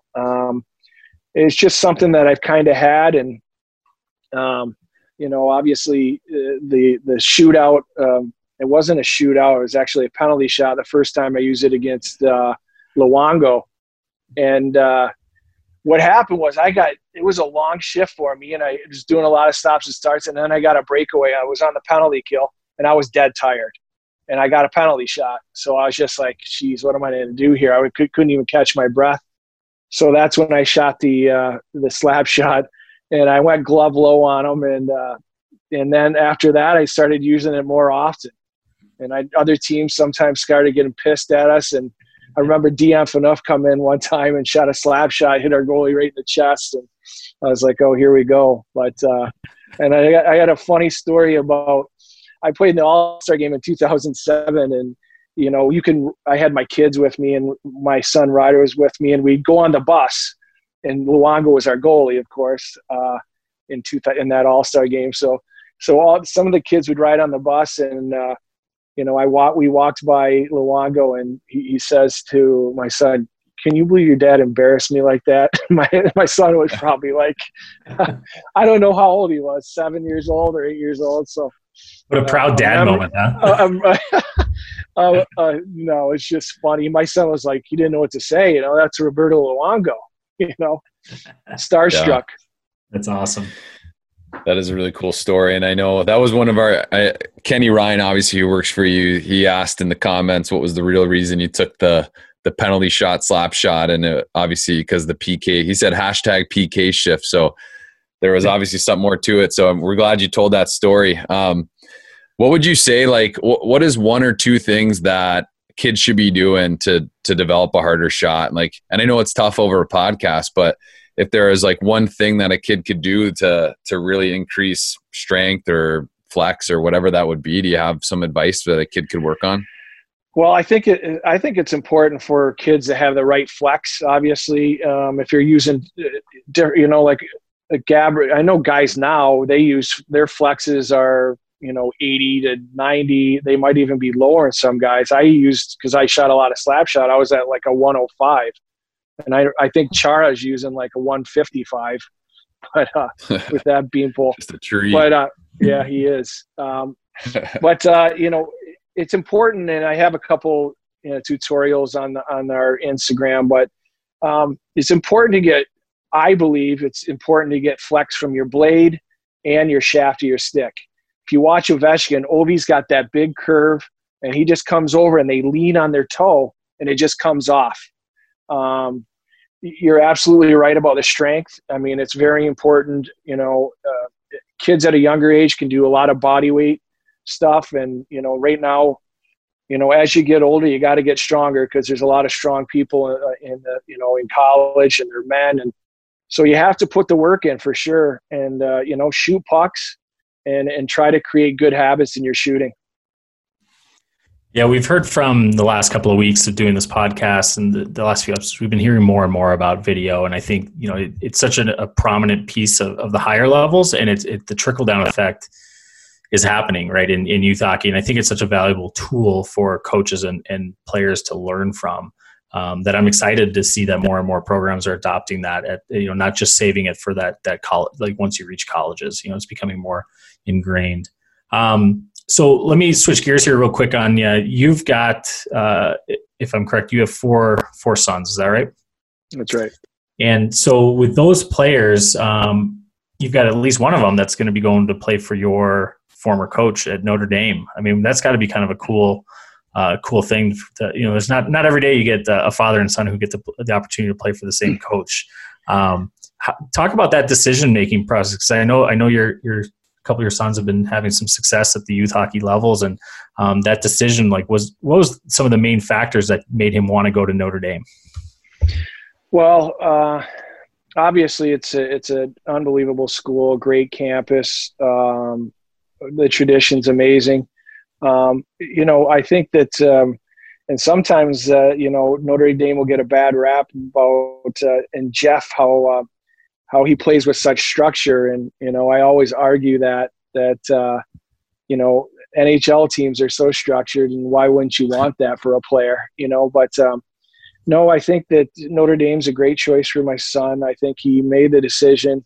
Obviously a great program, and Jeff's a great coach. He's demanding, he's disciplined, you know, all the kinds of things that you want for your son to play there. But, you know, ultimately it was his decision and to play there. And hopefully we get through this pandemic here so that college hockey can start next year. But super excited for him, and for him to play for Jeff. And Paul Pooley is the assistant coach who I had at Lake Superior State as well. So two guys I'm very familiar with, and we're excited for Ryder. For sure. You want to touch on your other kids and kind of just what they're up to? Yeah, I have one other one that's playing 2005 for Little Caesars, and that's the team that I'm coaching this year. It'll be the U15 Little Caesars team, and it's a project, and it's a lot of fun. I'm basically starting over where I started with Ryder, and now I'm taking my 05 son through the same kind of process. So it's a lot of fun, and I'm in it for my kids and for the development of youth hockey in the Detroit area. I think they've done a really good job, but I think we can do better. Yeah, I love hearing when guys like yourself that are still sticking around the game, and how lucky the other kids are that are the same age as your son. Just because I kind of got caught in the pool with my childhood best friend. His dad was Jimmy Johnson, and then my other kid on our team, Ulf Samuelson, were my two coaches growing up. And so I know if I didn't have them, I wouldn't have went anywhere in the game of hockey. And so it's awesome to see. And we had those two coaches all the way up because, I just happened to be in that same age. So I know the impact that you're having, not only on your other kids, but the kids that are surrounded with them is extremely fortunate for everybody involved. So just as a fan of the game, thank you for giving back. And thinking about that, what's some advice that you have for youth hockey players that are aspiring to, play junior hockey, play college or major junior, whatever that choice is, and then ultimately getting to the NHL? Well, it's a day-by-day process, right? It's not a sprint to get anywhere. And a lot of times, and unfortunately this happens, I've seen it in youth hockey where, parents get excited and think it's a sprint to get somewhere, and it's never a sprint. It's a marathon, and you just have to take it day by day. And if you love the game, and you're willing to put the work in and kind of be coachable and be, just love the game. I think that is so important, because as you get older, it becomes more than just a game. You have to work at it to stay on top. And I think that, I think you can see that as a coach, the kids that really love it and want to learn and get better. So I'd say just a day-to-day process of working hard and following the love of the game. Yeah, I think you're exactly right. We've heard that from a few of our different guests, but I think your addition of that it's a process is such an important message. There's so many parents and players that think that they try to rush the process, and you talked about starting the process over with your son at the 15 level for the next couple of years, and you're looking at it from a multi-year look versus like, hey, just this weekend tournament that we're trying to win, or just this showcase that I'm going to. And I think that focus on that, it's a long-term process. It's such a, it's a hard pill to swallow for a lot of people that want instant gratification, but and want to win on the short term, but winning on the long term, whatever that win might be, is going to be a big thing at the youth level that I think a message a lot of people need to hear. Well, let's talk about the other side behind the bench.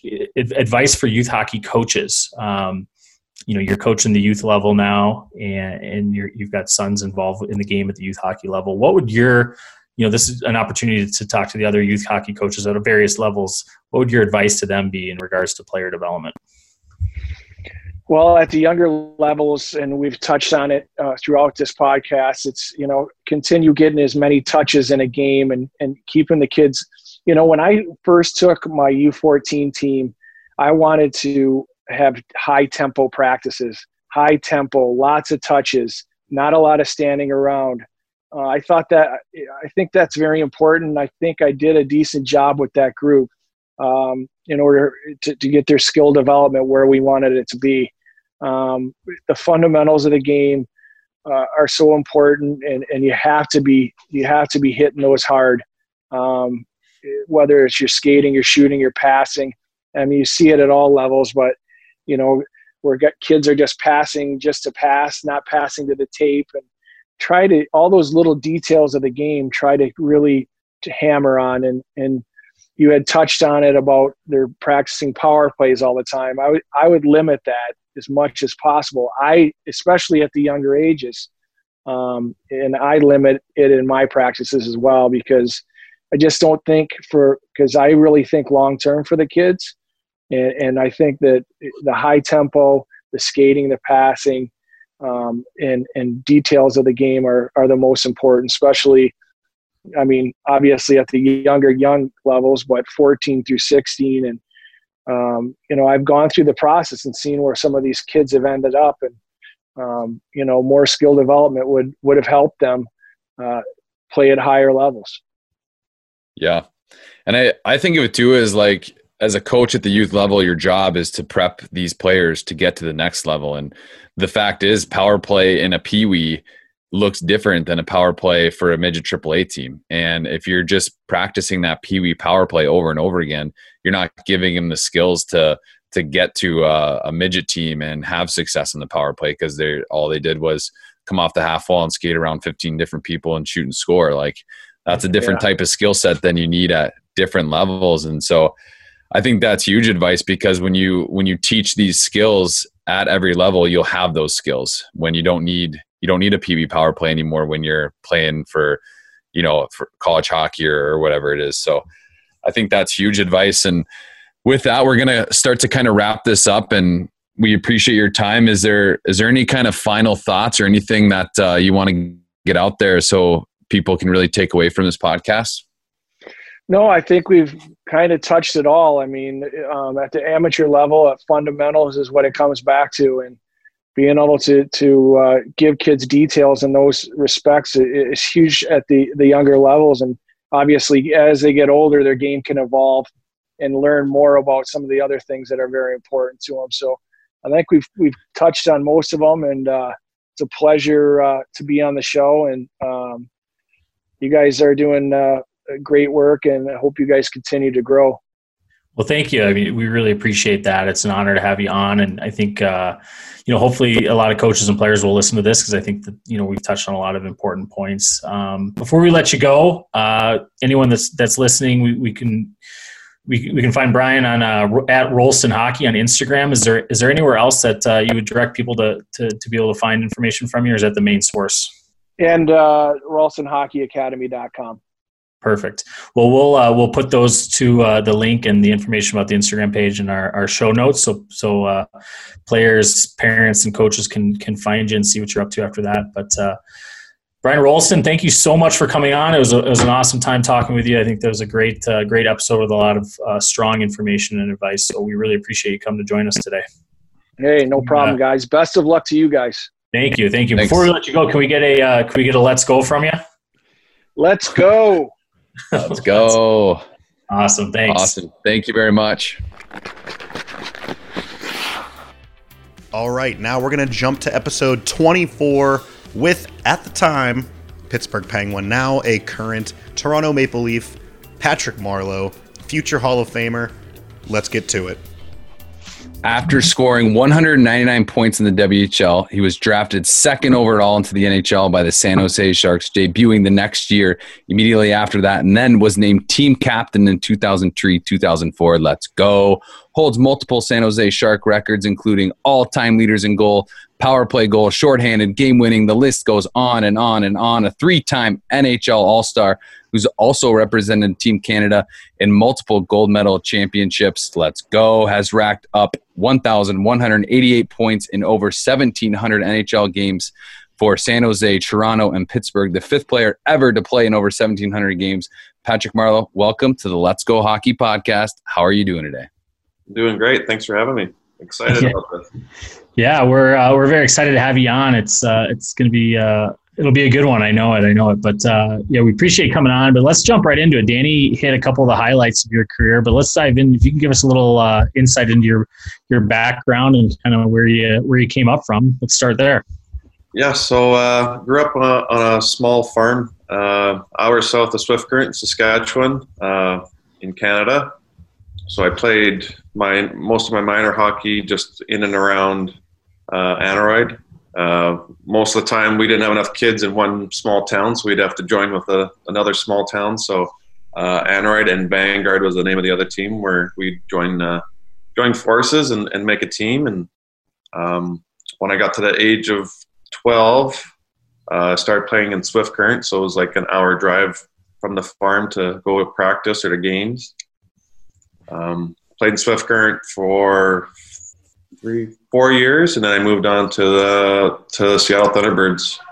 So I had to move into Swift Current when I was 14, and I lived with my grandma because there was a rule where you could only have 5 out-of-town centers. So Swift Current, and then like a radius of 60 miles. If you were in that, you could go play there. But I was the only kid from Aneroid, so there's other small towns that had like 2 or 3 kids. So I was the odd man out. If I wanted to play, I had to move in. So I was pretty fortunate that I could live with my grandma for a couple of years there. You've worn the C in the NHL for years and years and years. You were an assistant captain, and I'm sure you're a leader in the locker room that you're at right now with Pittsburgh. What's that been like, and what are some of the things that you do or you see other captains doing that is the reason why you're so established in the National Hockey League? Well, yeah, when I came in to the league, I had some really great mentors. I think pretty much most of the team when I came in was early 30s or late 20s, and they were all like well-established NHL players and great leaders. And the biggest thing I learned from a lot of them was just to put in the work. Be very professional about it. When you're at the rink, you're there to work. You're there to have a good time, but work comes first, and that was one of the key things. And one teammate I had closer to becoming captain was Adam Graves.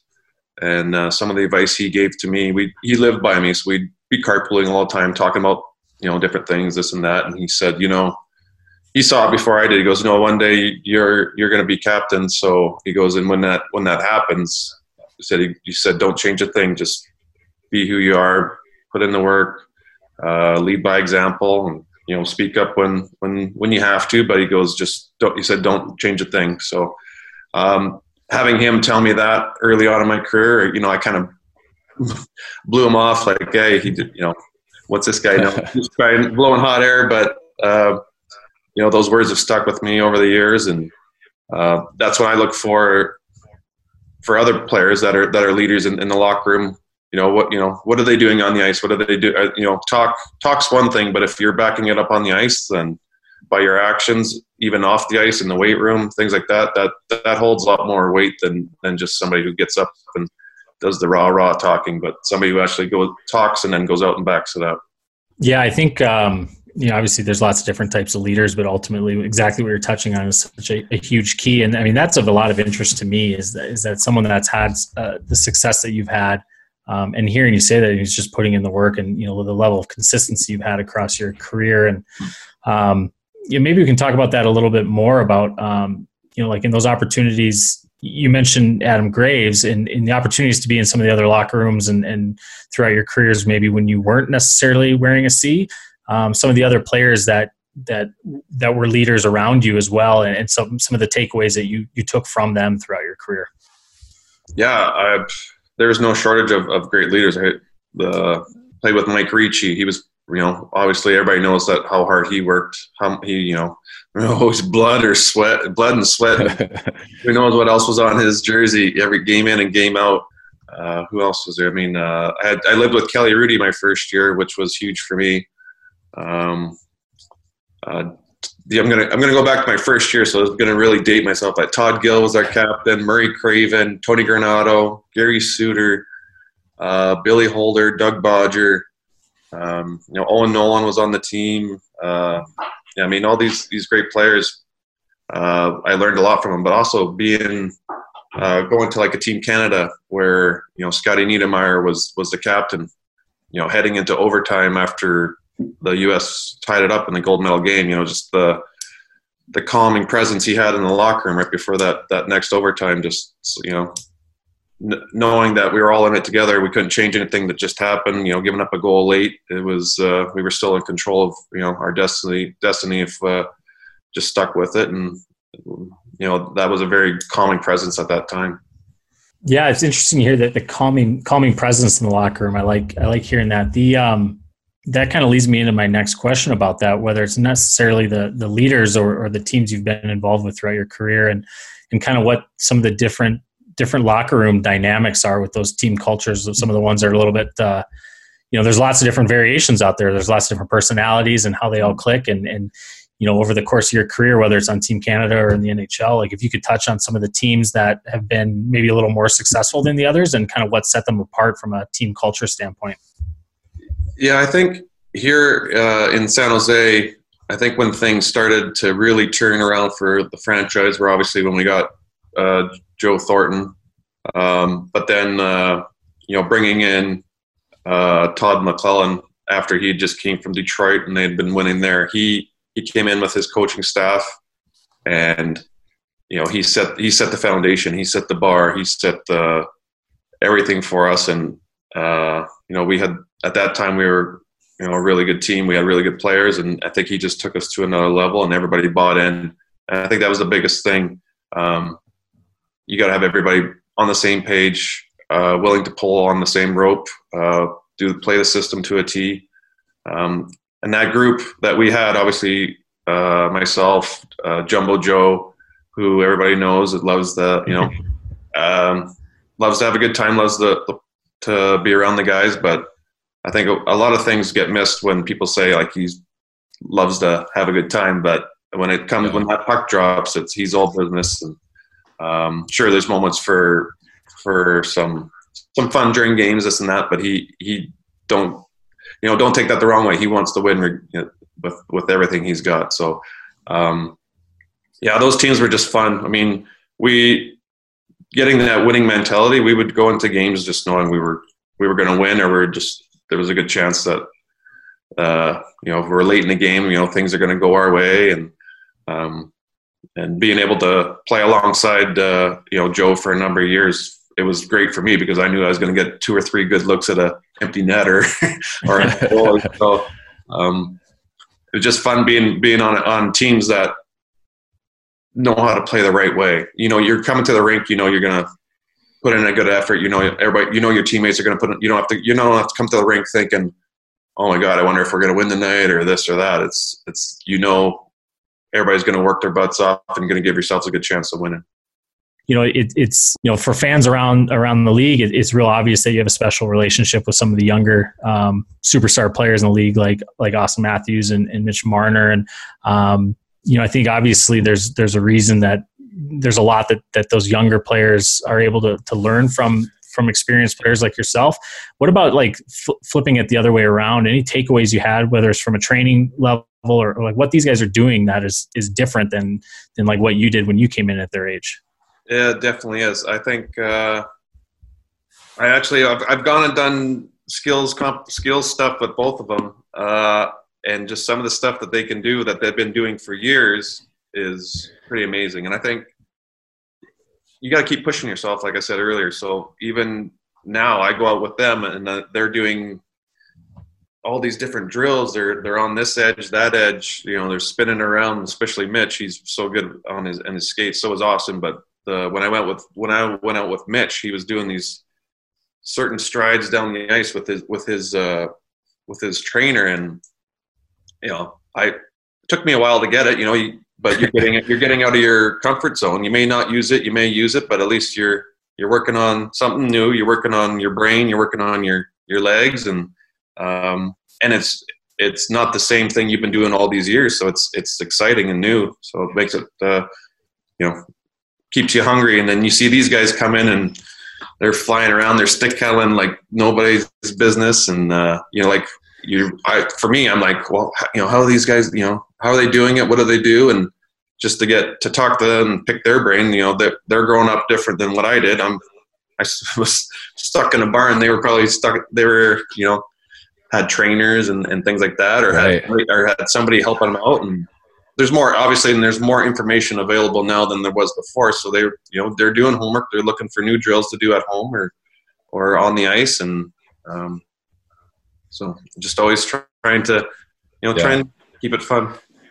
Maybe if you can, you kind of already mentioned it, but I wanted to see kind of what you talk about, whether it's with your sons individually or with the team collectively, like some of the major takeaways when you're the coach that you've taken away. We touched on the fun and that, but like, if there's any, from the game, like things that you really want your teams to focus on in training and practice, to help them develop as a young hockey player? Yeah, I think I always find myself talking to my boys, or even mostly my oldest one right now, because he's really into it and wants to continue on, is I'll be giving him advice, and I'm like, hey, that's good advice. I should take I should take it too. But I think I might have said it a little bit earlier. In practice, I want them, even if it's a drill they've done 100 times, to do it the best that they can, to get better at it, to get better somehow, and especially in practice. And then, when you put in the work in practice, games are where you just let it flow. You go out there, have fun within your team structure. Obviously, the little kids, they're all over the place. They're having fun, and you try and teach them their positions when they're younger. But the older one, I want him to. I tell him that you put your best foot forward on that day. You got to be able to look at yourself in the mirror after and say, hey, did I give it my all today? Did I give myself the best chance to be recognized or to be helpful to the team? And for me, I think that what that all comes down to is putting in the work, putting in that effort for yourself, but also for your team.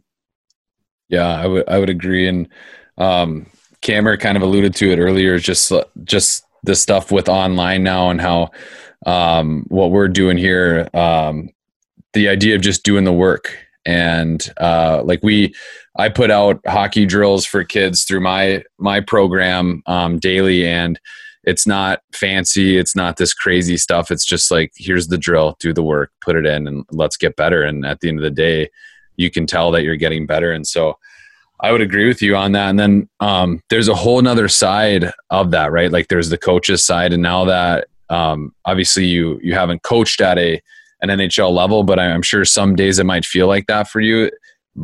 And now that you've coached at the youth level, is there any advice that you'd like to pass along just to our youth hockey coaches, junior hockey coaches, whoever is listening, that would help them be better suited for that position? Yeah, I think I tell my boys, and for myself too, I'm like, what do you think your coach is looking for in a player? What do you think he wants in a player? And I go through certain things. Do you think he wants you to, show up on time? Does he want you to do the drill the right way? Does he want you goofing around all the time? I mean, there's a time and place to have fun. It can't be on his time. It's got to be on your time. And all these things that you do to show your coach that you're ready and willing to play, willing to put in the work, is only going to let the coach know, hey, this kid wants to play. He's doing what I ask of him. I'm going to work with him. I'm going to, put in the time because I see that he's putting in the time. I'm going to give him some ice time, some extra ice time here or there. And, they're going to take that extra time to work with you if they see that you're interested and that you want to learn, that you want to get better. Awesome. I think that's great advice for the coaches. I love that. Patrick, as we start wrapping it up here, I think we've had a ton of good content, a ton of good questions or not questions, but advice for a lot of the listeners.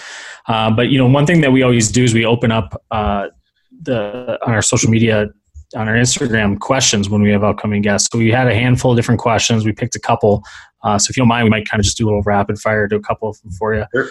So this one at G Morin SX asks, who's the hardest working player you've ever played against or played with, and what made him stand out from the rest?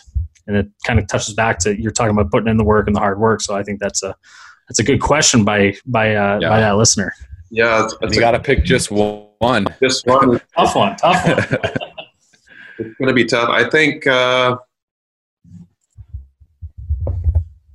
probably both Joes that I played with here, Joe Thornton and Joe Pavelski, they both, they put in the work on the ice, but they also put the work in off the ice, in the summers, getting, in the weight room, things like that. But also the way they thought hockey, and they've been really passionate about the game for a number of years. But just thinking about it, doing the right things in the offseason, taking care of your body, and then when it comes game time, just putting it all out there. And those two guys probably best exemplify that. Plus, doesn't hurt to be the world's best at tipping pucks like Pavelski is. Well, and that's something I would see him working on daily. Him and Brent Burns, they would line pucks up and they would shoot, and that a lot of that just didn't happen by accident. They were working on it, both of them, in practices and before games and things like that. That's the biggest piece of advice, because I mean, as someone watching them play hockey, you just see him tipping in goals and celebrating out on the rink. But what you don't see, and thankfully that's the beauty of social media, is you are starting to see a little bit more of that behind the scenes stuff. But that's huge advice to know that those two players, they're not the best at what they do by accident. They didn't just fall onto it. And so that's cool to hear that. Yeah. Second question is kind of our last question that we'll toss out to you here is from Corey Lieberman. And this one I'm kind of interested in, buddy. He asks, is it true you take off all of your pads between periods and jump in the cold tub? It is true. Between the second and third period, I'll get undressed and I'll hop in the shower, and then I'll hop in the cold tub, cool the body down, and then I'll get dressed back up right before the coach comes back in for his speech. So I can get probably about 4 minutes in the cold tub before I have to get out and get dressed again. So when did you start doing that?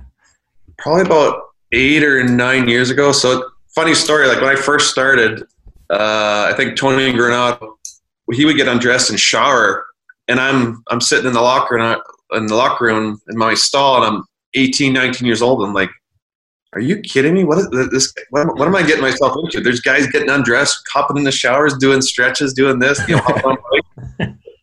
And here I'm just waiting my turn to get on the ice, playing third or fourth line back then. So, but I just, I don't know, must have been I don't know how it happened. I got into cold tubs and, reading about recovery and things like that. And that was one of the things. If your body temperature's cooler, your muscles fire faster. I read that somewhere, and I was like, all right, let's give it a shot. And when I do it, I feel like when I start the third period, I feel like I'm starting the game in the first period, that I'm full of energy and nice and ready to go.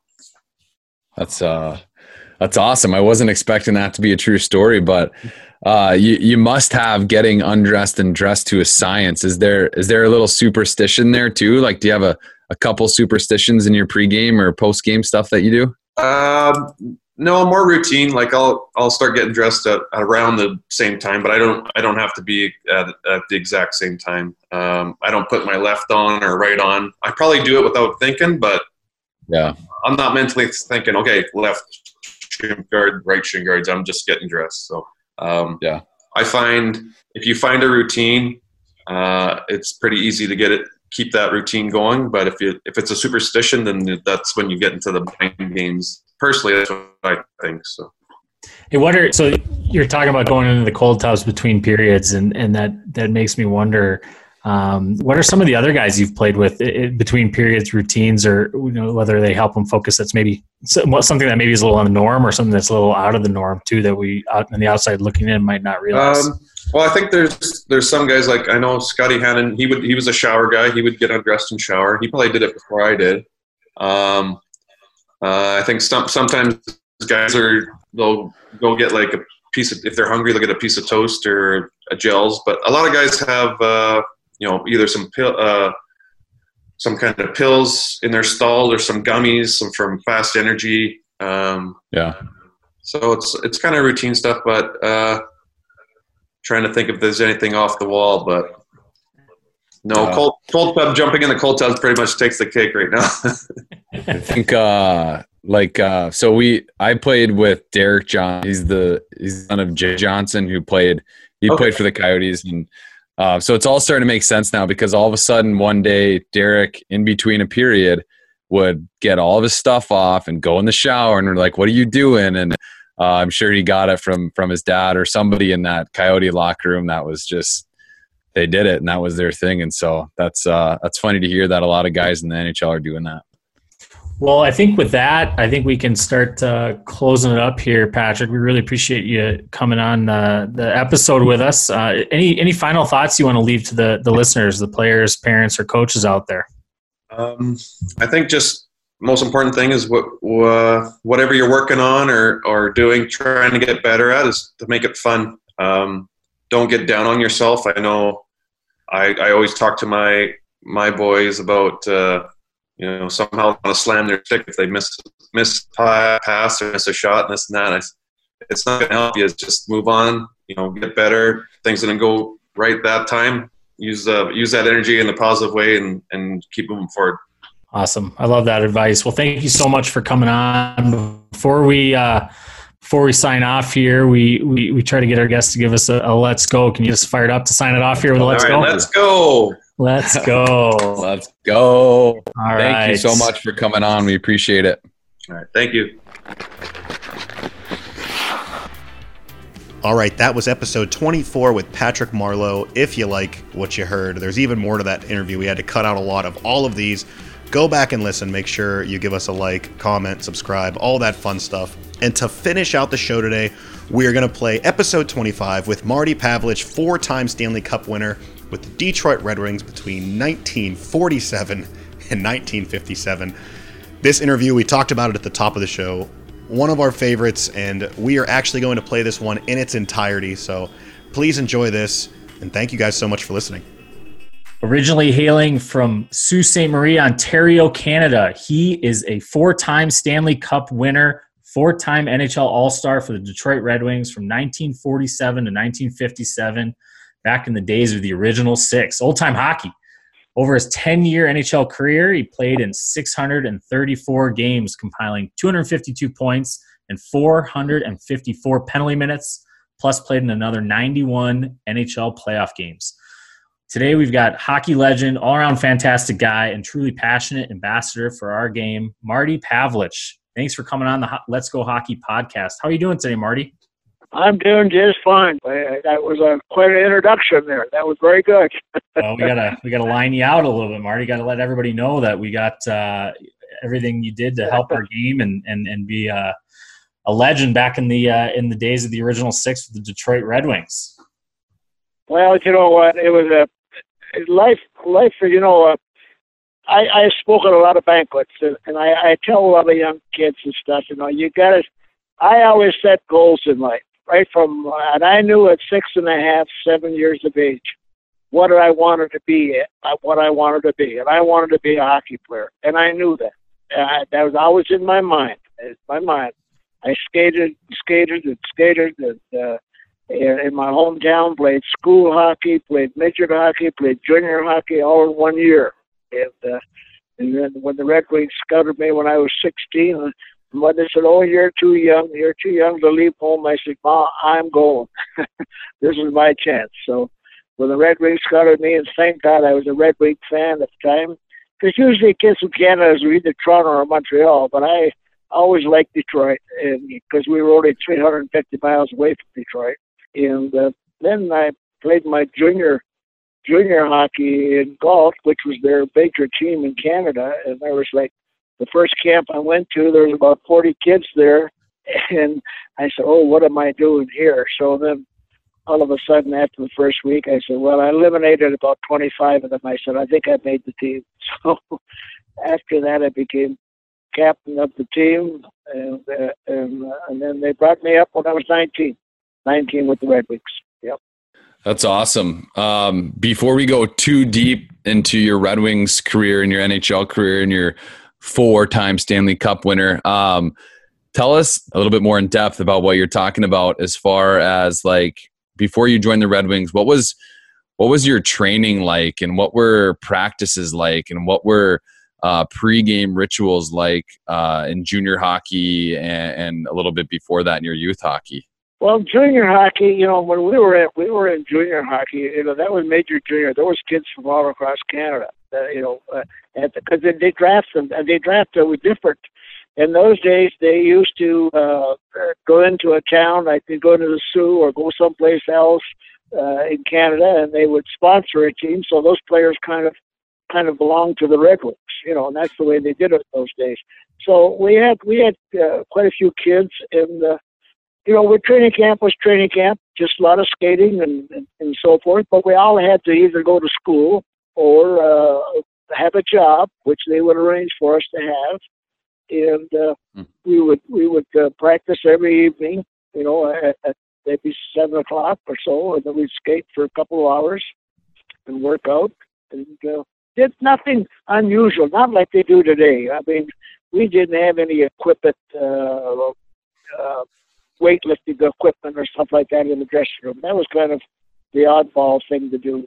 We never thought we had to do that, but as I've gotten older and watched these kids today, that's all they do. A lot of the guys, they come out of that game and they get right on the bike for 45 minutes and they do other things.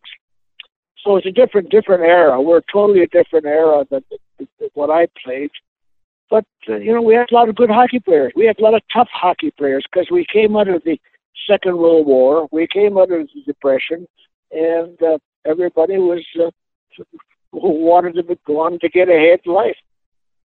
Yeah, I mean, you mentioned it's the old time hockey. I mean, that was you played back in the day when that was a real man's game, Marty, and it was tough back then. You mentioned the Great Depression, World War, but I mean, you played for 10 years for the Detroit Red Wings. You put up some big numbers when you were playing for them too, offensively. But I know that you're talking about being tough, and I know that one of your main roles as the Wings. That was a big part of why they were so successful in your career. Was you were really that defensive forward, that checking role and penalty kill role, and kind of that, really making it hard for the other team to play against. Can you talk a little bit about what your role was for the Red Wings and what your thoughts are on that? Oh, sure. You know what happened was when I played junior hockey, I was on the first line, and I was scoring goals. I would get 25, 30 goals a year, and when I came to the Red Wings, and when they brought me up, Tommy Ivan was our coach at that time, and he came in one day and he says, I want to make a check-in line. I want you guys to check the top lines in the league, and that was my job for 14 times a year for 10 years to check Rocket Richard from the Montreal Canadiens. And he was the greatest goal scorer of all time, as far as I'm concerned. And I had to slow him down, and I did a pretty good job. I got to tell you a kid story. One time, he was coming around the net, and I hit him really good, and I happened to cut him, by accident. I didn't want to do it on purpose. But he went, just tell you how tough they were in those days. So then he got mad, and he got a penalty, and I was out there killing the penalty. We got a penalty, and I was out killing the penalty, and then he came along and out of the penalty box, and at that time I was just back in our end, and Bob Golub was throwing the puck up to me, and he said, "Marty, look out!" And I ducked because I cut him. He was so mad. He just scraped the top of my head with the stick. And, if he would have hit me at the forehead, he would have killed me right there. And I said, boy, oh boy, this has got to stop. I got to do some things different with this guy. So every once in a while, as the years went along, I started to score a goal against him once in a while. And I'd say, Rocket, look out, I'm hot tonight. And he started to laugh. And we became the best of friends. That's an awesome story. And it's crazy to think. You got to think, there was only 120 of us in the league. There were only 6 teams. You knew everybody. You knew when they got up. You know when they went to bed. You know what they ate. They had a book on everybody. It was a different. The checking was so different in our day. We had a shut-down teams. There weren't many games that were 9-0 or 6-5 or 7-2, 2-1, 3-2, 4-3, maybe, so forth and so on. There were some good teams, and of course, we got at that time. We started to come in as kids. Gordie Howe, Ted Lindsay, and Red Kelly. The 4 of us came in, and they used to call us the Dead End Kids. So that was a whole bunch of comedy guys that were on television, or not on television, but the movies. And the 4 of us were always together because we were the young ones. Then we had the older guys come back from the war years. So we had a tremendous mixture in Detroit. It was unbelievable those 10 years. Yep. I would argue, like a lot of people say, the game was obviously different. There was way less teams back then. And for me, my argument is, that sounds harder. Like, because you're playing against guys that you know so well. You know where they're going to turn. You know how they're going to shoot. You're going to know all these things. And so, what was that kind of like, just day in and day out. Like you didn't really have a night off where maybe you didn't know somebody. And was there a lot of strategy that went into like, what was a pregame meeting like? Well, we always had a meeting. We had a meeting before the game. Matter of fact, we had a meeting in the morning of the day of the game. We had to come down the rink, check our sticks, see our sticks were all taped well and stuff and so forth. Our skates were sharp and all that stuff.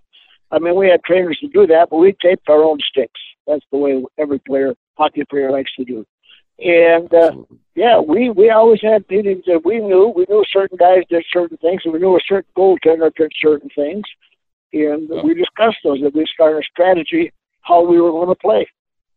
And we'd go out there and kind of perform. I mean, you figure, you got, as I said, you played each team 14 times a year. You're bound to get to know them. And there was good hockey players in those days, and a lot of tough hockey players in those days. That a lot of guys that are playing today would not have been able to play in our day. I mean, not that I'm knocking them down today, but it's a different game today. It's a European game today. It's not a North American game anymore.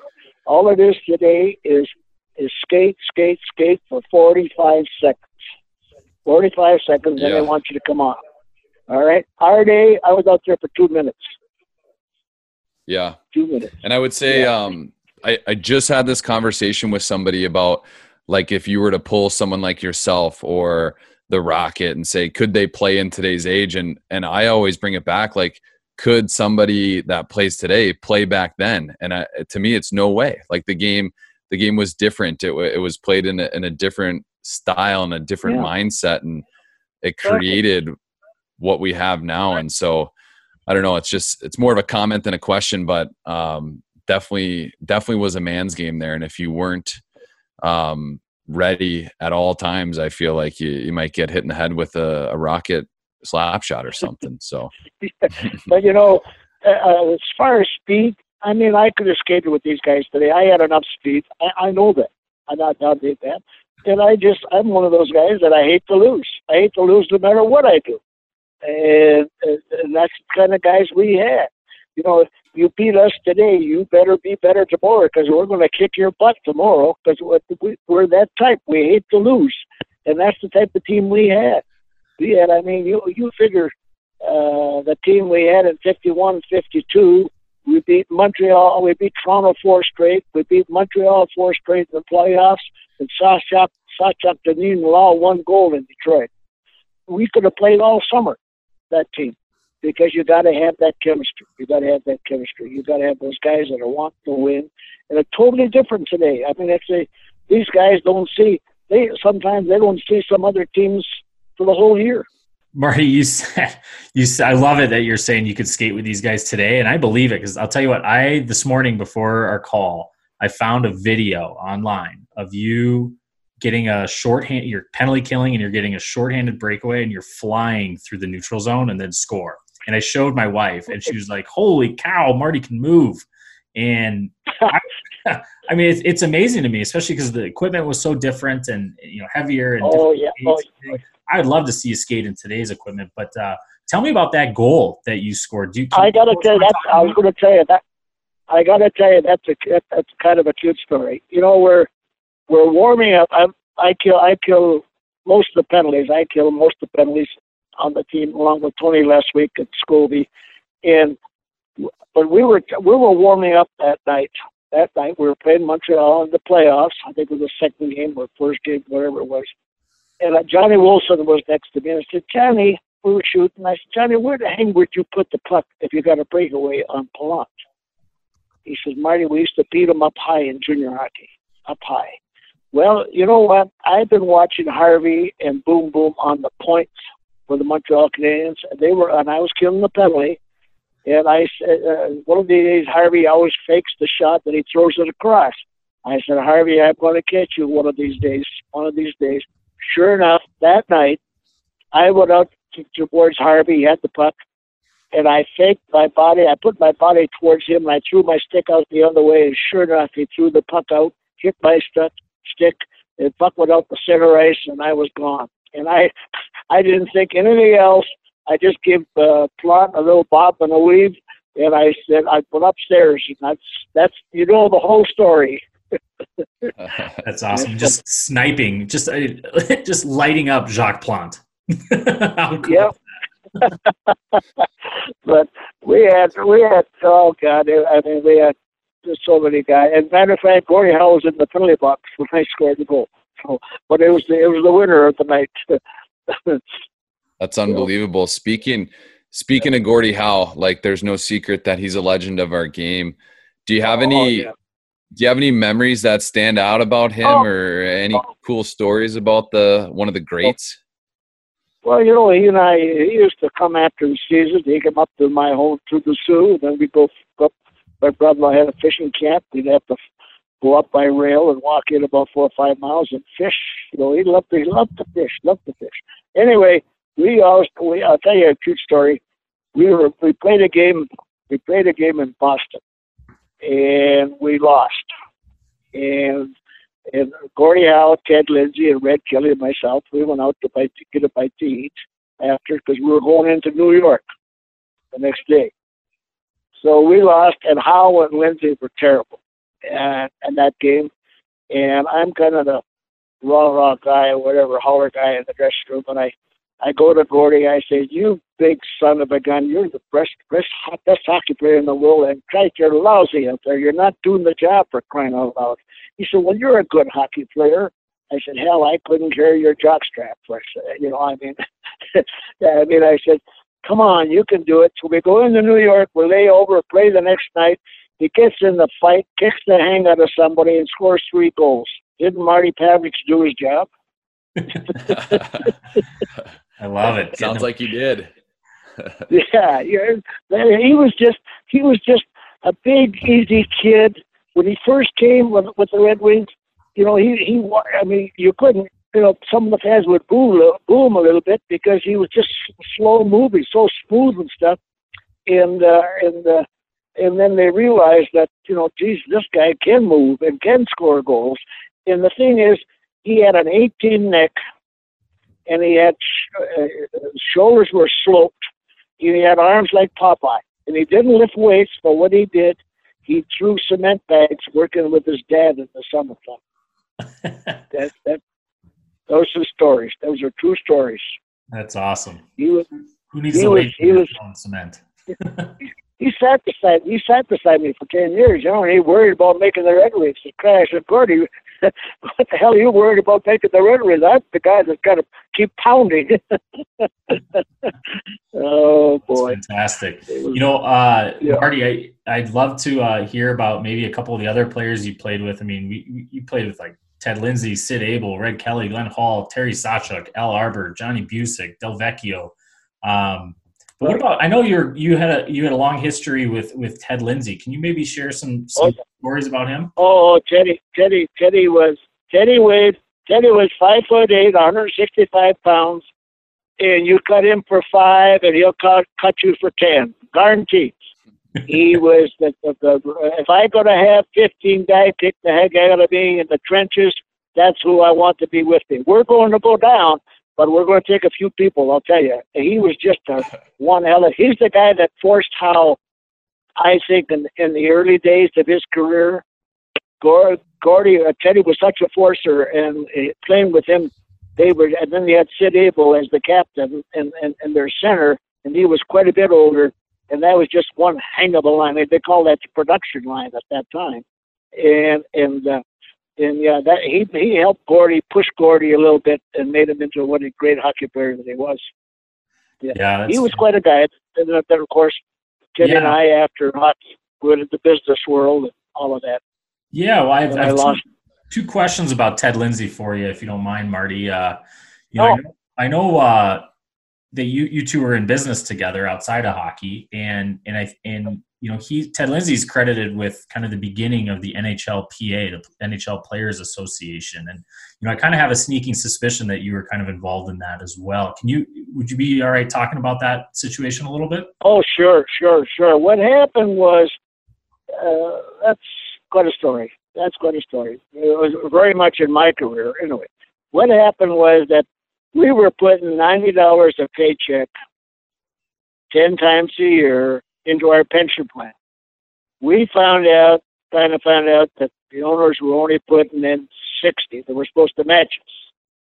Ted Lindsay went to a big sports banquet in Cleveland, and Bob Feller was there, the great pitcher for the Cleveland Indians. And Bobby was the head of the Players Association for baseball.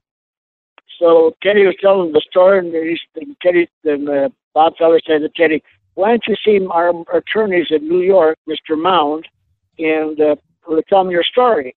So we did that. The next fall, we went back into New York. We met with Mr. Mound, and he wanted us to become unionized right away. So we told him our story, and I said, "Well, you know what? We were Canadian kids, and we weren't educated that much." We said, "Well, we don't want to disrupt the boat too much."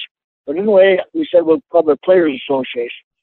So what happened was we gave him all the information we had, and he realized that, we got a good chance here to do something about this and get you guys better pension plan. So then what happened was then we got back, and Teddy went around the league and talked to the captains of all the teams, and every team. Then we had to have a vote, but we all had to put in $100 apiece. So you thought 120 guys had to put $100, except one guy that didn't, and that was Peter Kennedy, the captain of the Toronto Maple Leafs. He said, "I won't put the money in." He said, "I won't get involved." But he said, "I won't squeal." So we were keeping this very quiet. And then what happened was we had to have a vote in the whole league. But before the vote, they traded Lindsay to Chicago. I had been out to Jackson Hole on a vacation, came back. I had a talk contract, and Mr. Adams says, "What do you want to do?" I said, "Hell, I'm just 29 years old." He said, "I tried to trade you, and nobody wanted you, and I'm going to send you to the minors." I said, "You're not sending me anywhere." I quit. And that was the smartest thing I ever did. I didn't know at the time, but that was the smartest thing I ever did. And then the whole day they voted, and every team passed it except Detroit. Because Gordy, that's why Gordy had a lot of times, a lot of us didn't like Gordy for a while because he let us down at the time. He was the key guy. And that tells you the story of how the union got started. Then about, what am I saying, about maybe 7 or 8 years later, a lot of us got into business and stuff like that. We put in a lot more money, and we got the best attorneys in Canada. And went all the way to the Supreme Court, and the Supreme Court were older people. They knew all of us. And sure enough, we turned around and beat them for about $40 million. Marty. Getting it done. That's your story. That tells your story. Well, they're making it up. They're making it up to us now. They're trying to make it up to us now, but it's a pension plan that wasn't that good. And it's not so much for me at the time because I got into business and things were working out. It was tough the first 3-4 years, but then after that, it started to work out real good. Plus, some of my other teammates, that hadn't done well, they needed that. Anyway, it's all worked out. Sounds like you got it done. That's the way it was in those days. There were just 6 teams. They could control whatever they wanted. It's awesome that you got that done. And speaking of getting it done, you've won 4 Stanley Cups, which to me is crazy. Go ahead. Only regret I have, and Teddy and I, before he passed away, and Red Kelly and Gordy, we used to chat about it over the years. We should have won another 3. We had enough talent, but we gave away so much talent. We gave away Sacha. We gave away Busey. We gave away Horvat. We gave away Stacia. We traded good players away to other teams, and then we were giving away Cadillacs, and we were getting back Chevettes. We weren't getting the same brand that we were giving away. And it took us, it made it a little tougher to win at that time. But we should have won it. With the talent we had, we would have kept that. We could have won another 3 Stanley Cups. Yep. So I believe you when you say you hate losing, because I was just talking about you winning 4, and you just spent the last couple minutes talking about how you should have won more. Oh yeah. I mean, it's just the idea, as a kid, I say it over and over, and I tell young people, and I get involved with over the years, is that you got to set goals. You got to have something. Don't blame. I tell kids, I say, you can't blame the school teacher. You can't blame the coach. You can't blame your mom and dad. I said, you got to look in the mirror in the morning. You look in the mirror in the morning, and you like that face. You got it made. I'm 92 years old. I look in there, and I said, you did a good job, pal, because you can't cheat on yourself. You got to put the effort into life on your own.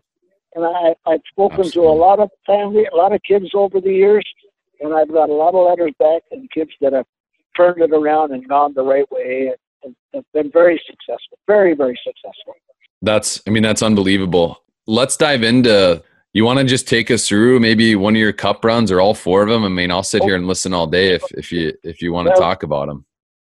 Oh, sure. The first one, of course, that's any kid. A lot of guys that played in the National Hockey League for 15, 16, 17 years and never won a cup. Yeah. And, that's the goal of a Canadian kid. You want to win the Stanley Cup. You want to get your name on the Stanley Cup. And this year is the first time that my name is not on the cup anymore, not on the main cup. They make there's bands that go around the cup, and they put every year. So it's been 50 some years or whatever it is, and ours just came off this year, the last one. So it'll go on to another cup in the Hall of Fame, and all the bands will be there. But you never lose being on it. So the first one, on that thing for life. Yeah. So the first one was, we were playing against New York, and New York, the circus came into the stadium in New York, at Madison Square Garden. So they had to play their games in Toronto. Yeah, I guess it was in Toronto. So we had to play games with them at their home ice.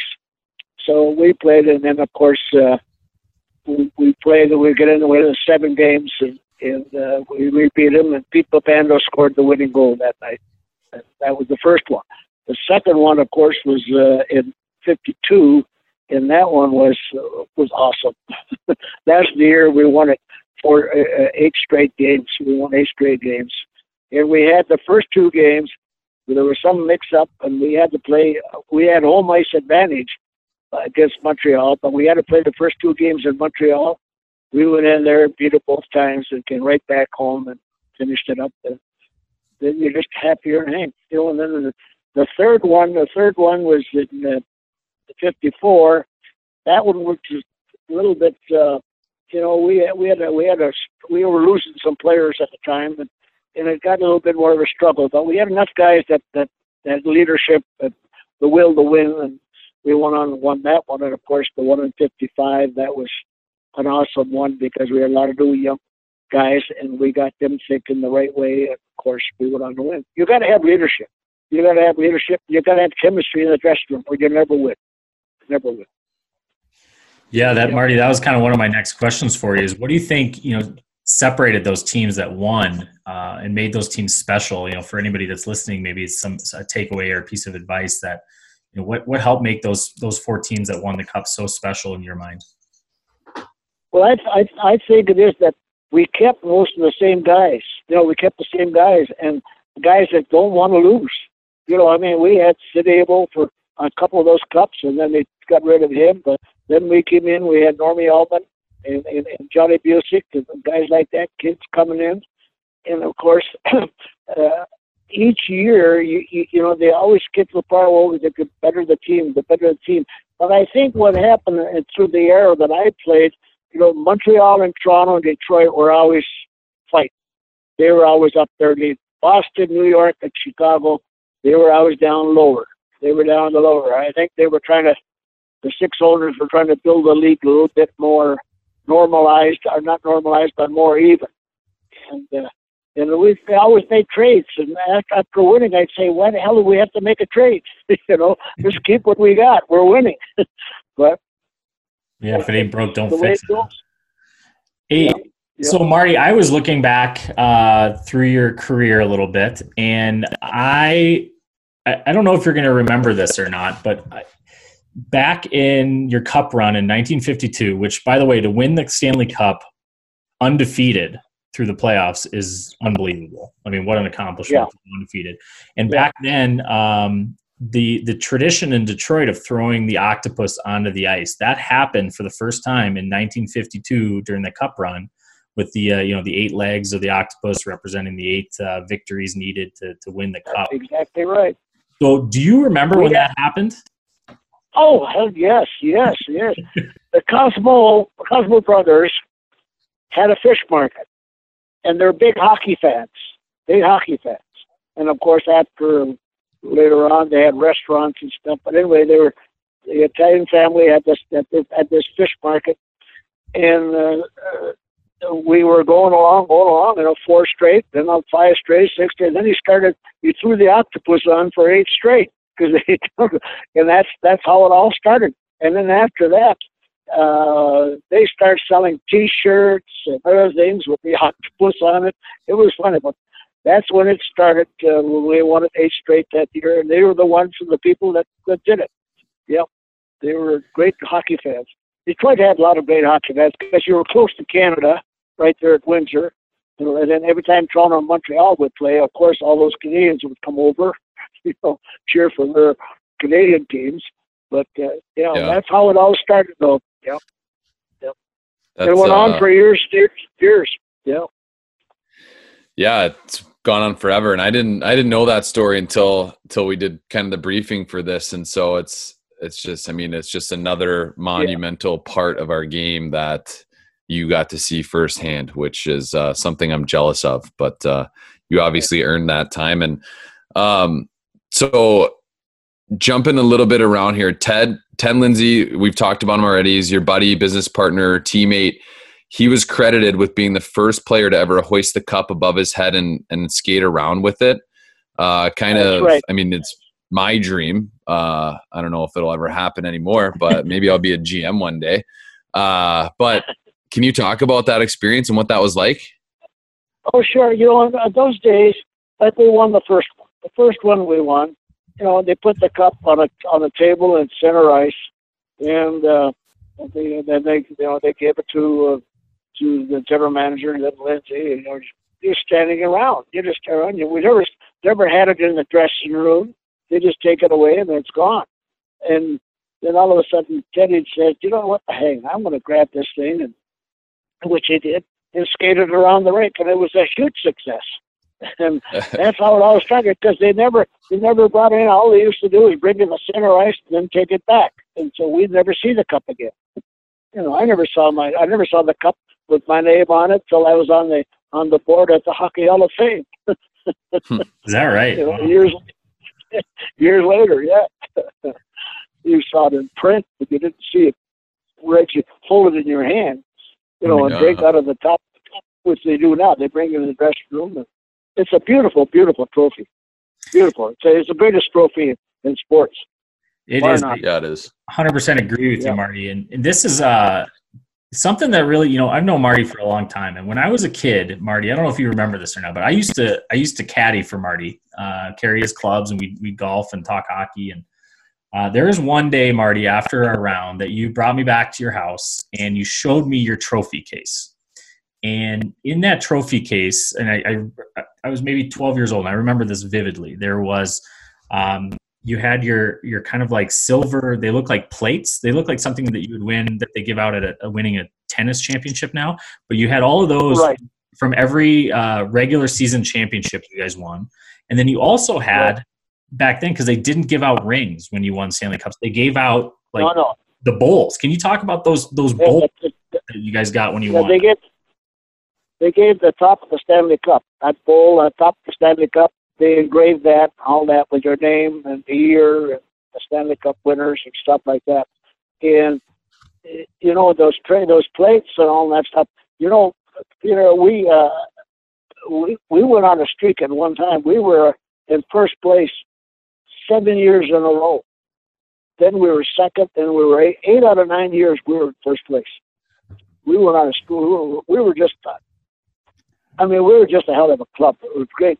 I mean, we just had great teammates, a great chemistry on the team that we just kept on going. Yep. Yeah. The only regret I have is that we should have won 3 more Stanley Cups. Competitor. Yeah, he's still pissed about that. Well, so it's hard to explain on a podcast, but the trophies that I mentioned that Marty had, I still think it's one of the coolest things I've ever seen. It's like it's the exact top of the cup, the top bowl, right? And so Marty's got exactly. couple of those. And Marty, can you tell the story about what happened I think it was was in the 90s or early 2000s when the Red Wings won again, and you busted out those cups for down at the Corral? Down at the Corral bar. Well, I told David House, and I said, you know what? I said, you guys are cut the game on and you want to celebrate. I said, I think they're going to win it. I'll bring the top of the cup down, and we got a couple of bottles of champagne and toured it around the restaurant. It was a kind of a fun thing, and they all enjoyed it. They all saw the top of the Stanley Cup, which was pretty nice. It's awesome. I'm just kind of in awe a little bit of these stories. But one thing that I want to talk about, because it always jumps out at me, is just the different mindsets of people like yourself that have been there, done that, and done it at the highest level. And the idea that, like you said, your goal from when you were a kid was to win the Stanley Cup. Is that a pretty common thing for? So I'm a U.S. born hockey player, and it seems like every U.S. born hockey player's goal is to get a scholarship and play college hockey. When you were growing up, what has happened over quite a few years? When I quit playing in 1957, I said, the American kid is good in football, good in basketball, good in baseball, but there's not enough parents or grandparents or enough ice for the American kids in hockey. So I said, you know what? I'm going to start a hockey school. And I started a hockey school in Detroit, and it grew up to be pretty good size. And then it went up. We had to go up to Port Huron at the big rink there and had it there. We had kids from all over the country come. And I invited certain coaches to come in, and we started up. And from that, I proved my point. I said, I'm going to coach these kids. Some of these kids I had repeated for 4 or 5 years in a row. They would come to the school. And some of them got a free ride into college, and a few of them made the National Hockey League. And the thing is that all those kids needed was to get some good coaching. They're like Canada, every grandmother, grandfather, uncle, aunt, cousin know a little bit about hockey. The United States, they didn't know that much. Now, my kids used to go to Canada, and Canada would spot us by 10 goals and beat us by 10. We go over there now, we kick their butts. We kick their butts. We win. We win. A lot of now the number one draft, most of the number one draft picks today, first have been American kids. That just tickles me. When you get a guy like Matthews who's playing in Toronto, he's from Arizona.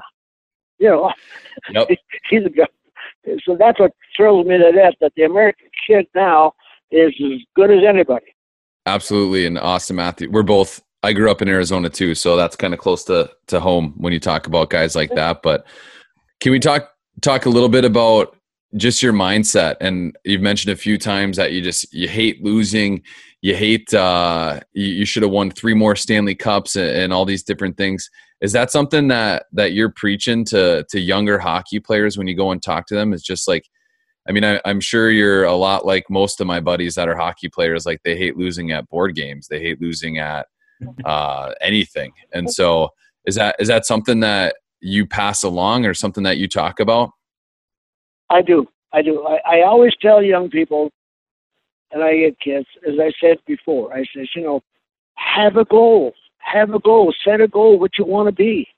I mean, you might change your mind along the way, but at least something you got direction that you have. It makes life so much easier when you know. Now, it's not going to be easy. I know the first 4 years in my business life, I had jobs offered to me more money than I made playing hockey, and we didn't make big money in those days. I broke in as a 19-year-old kid in 1947, and my first contractor contract was $6,000, and I thought I died and went to heaven. I've never seen so much money, because there were times. I mean, I built in the war years. I built army camps close to and I was 14 or 15 years old, and they needed anybody, and I was working for a contractor, and I was making 47 cents an hour. Yeah, so times are changing. But anyway, I tell these kids, you got to set some example. In my first 4 years of business, I didn't put a red cent in the bank. I was just almost drowning. But I believed in what I wanted to do. I had jobs offered to me, and I didn't. I wanted to work for myself, and that's how it happened. And it became, after that, as the old saying goes, it came in wheelbarrows. Yeah. It was just, everything was going good. But you had to put the effort. Anybody says, Marty, you're lucky, I punch you right in the nose. Yeah, 8 days a week, 18 hours a day. That's how lucky I was. I love it. I love it, I'm telling you, young guys, the true story of my life. I love it. Yeah. Marty, you mentioned something just in passing there, which is amazing to me. That's just in passing, but you mentioned your involvement with the Hockey Hall of Fame.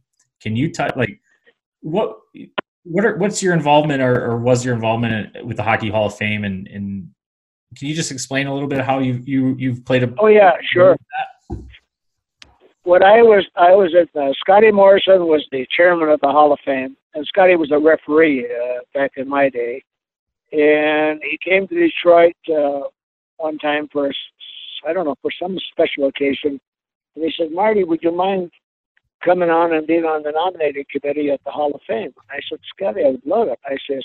I would love it. I said, I think what you guys have done over the years, and I said, some of the guys that they let in over the years should never be in there. And I told him, I said, there's about 10 or 15 guys that don't belong in the Hall of Fame.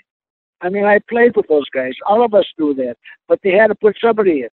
And he said, that's the kind of guy we want. So I went to the first meeting, and it was in Quebec City at that time, the meeting for the Hall of Fame. And first year we had a meeting, nobody got in. And that just tickled me to death. And after that, people that got in really deserved to be in.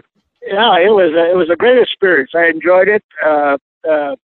What happened was that Scotty Morrison, who was the head of the Hall of Fame, came into Detroit for a special event, and I happened to be there. And he said, "Geez, Marty, would you ever think of becoming on the nominating committee for the Hall of Fame?" I said, "Oh, I'd love that." I said, "Scotty, I was thinking that. Over the years, I looked at some of the people you guys have let in. I said, I don't think really belong in the Hall." And he said, "I agree with you, but those are the things that happen." So anyway, I went there and started the meetings. And the first meeting I was in, was in Quebec City, and that's where they had us at that time, because they moved around the country.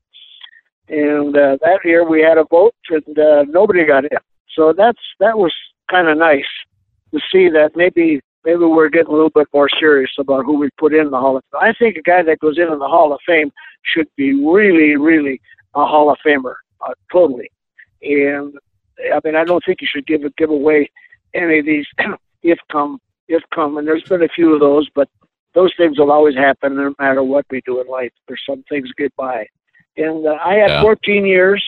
And then I retired, because I just didn't know some of the newer, younger players that were coming up. I didn't know too much about them. I wasn't watching that carefully, and I didn't play against any of those guys, so I didn't know too much about that. And that's when I retired. But I had 14 years there. I enjoyed it. Yeah. Gotcha. So because I know when I looked up in the Hockey Hall of Fame database, you're listed in there. So now, Marty, with your involvement in that, like I just don't know the answer to this question. Are you in the Hall of Fame, or were you just part of the nomination committee? What was your relationship there? No, I did not. At my time, I've been told numerous times, if now they put guys that are defensive forwards and stuff like that, and especially things have gotten in. But in my day, that none of those guys got in, so I didn't get in either. We'll have to make a push. I think they made a mistake, so we'll make a push to get you in that. I'll make some That's okay. Thank you. Yeah. That's Yeah, okay. I know there's. I'm in the Hall of Fame Yeah. in my hometown, and that's good enough. Absolutely. Yeah. Plus your name's on the cup, but I know there's guys in the Hall of Fame with a lot less on their resume than you. So you're a Hall of Famer in my book. I'll tell you that. A big part of what we're trying to do with the podcast is just leave this game better than we found it. And with you having tons of knowledge in the game of hockey, and I mean your whole life's been hockey, which is unbelievable. And so do you have any advice for players that are playing the game, like youth hockey players right now? Do you have anything that you'd want to reach out and say, hey, I just want all you youth hockey players to hear this? Well, I think what I like about the kids today, I mean, if you got a chance, education is very important. But if you can always get an education. My theory is that if you've got the talent and the ability, take advantage of it. Then you can go in the summertime and get your education or whatever you want. I'm not against that. And I think some of them that are good enough, they should go and they get a chance to play in college, go. There's been quite a few kids that came out of college into the National Hockey League. And I agree with that. I'm just thrilled to death to see the way the American kids are really exploding in the National Hockey League. And it's all over the United States. That's the thing that I like. Because I love the game. I love the game. I love every bit of it, and I think our kids are as good as any. And I just like to see them. When you get the chance, don't lose it. Don't get the chance. When you get the chance to lose it, I knew what I wanted. Education was secondary at that time, but you learn as you go along, and you can improve your education as you go along too. Awesome, Marty. Awesome. Well, let's talk about some more advice for like Danny. Danny here is a hockey coach. I'm a hockey coach, as you know, Marty, and we got a lot of hockey coaches listening as well, and they can make a big impact on their players. So, what advice would you extend out to hockey coaches, American, Canadian, or European, anywhere? What advice would you have for hockey coaches that would be listening right now? I would think today, and as a coach, you got to stress skating. Skating is the number one thing today. They look at speed, and that is the key thing. And to be a good coach, I'll tell you, there's Scotty Bowman, Mike Babcock, Tommy Ivan. These are good coaches because you have to be disciplined, and you got to make the kids realize, hey, we're going to practice for an hour. No fooling around. We're going to boom, boom, boom, run your practices, get them well organized, so you know before you go on the ice what you're going to do, and get it organized so those kids get a hold. When they come out of there, they're soaking wet. Then you know you've done a good job. For sure. Are there any coaches that you've had along the way that really stood out to you? Oh, my first coach, I never forget, Benny Littner, my coach at Sioux Technical School. I was there just 1 year, and I played for him for 2 years, and he taught me the fundamentals of the game, how to catch a pass, how to give a pass, and so forth. He was number one. At my age, at that time, was very important. Was very, very important. And, of course, Tommy Ivan, the coach that I had with Detroit, Tommy was very good. He handled his players just to perfection. He knew when you needed a little bit of tenderness and you need a little bit chewing out sometimes. But he knew when to do it. Sometimes some people, you chew them out all the time, and then you lose them. They're not going to play for you too well. But he had a good idea how to handle it. And these are the couple of coaches that I had that I really liked. And the last guy I had was Jimmy Skinner. Jimmy was a player, and he coached us, and we won the Stanley Cup in '55. And he was just a regular guy. He was not maybe the most outstanding coach, but he did the job. Yeah. When you're coaching, and you guys are coaching, even at this age that you have these kids, you got to have the discipline there. You got to make them realize the discipline has got to be there. You got to pay attention. If they don't, make them sit, put them in the corner, or put them on the bench for a while, and not use, as Tom, as Scotty Bowman used to do, the Shanahan, one of the great goal scorers for the Red Wings. Shanahan wanted to do this, do that. Scotty said, you do it the way I want you to do it. So he made him sit on the bench. And he sat there now for a period and a half. Think about what you're doing. And he sure straightened him out, and he became a hell of a hockey player. And I'm saying to you, as you coaches, you got young people in your hands, and you got to be. You can't be. I'm very, very firm. When I had my hockey school, if the kids didn't pay attention, I would say, "Here's your money. Go home." And you know what? I got repeat business every year, and they paid attention. When they came there, they got their money's worth. Because you only get an hour on the ice. You only get an hour on that ice. You better take advantage of it. I love that, Marty. I love that. I know a couple guys that you coached a little bit out here at the junior team, and they kind of said the same thing. You don't mess around when Marty's on the ice. It's all – you're having a good time, but it's all business. You're making the most of it. So. Well, yeah, you got to have fun. I think I got to have fun. I like to have fun too.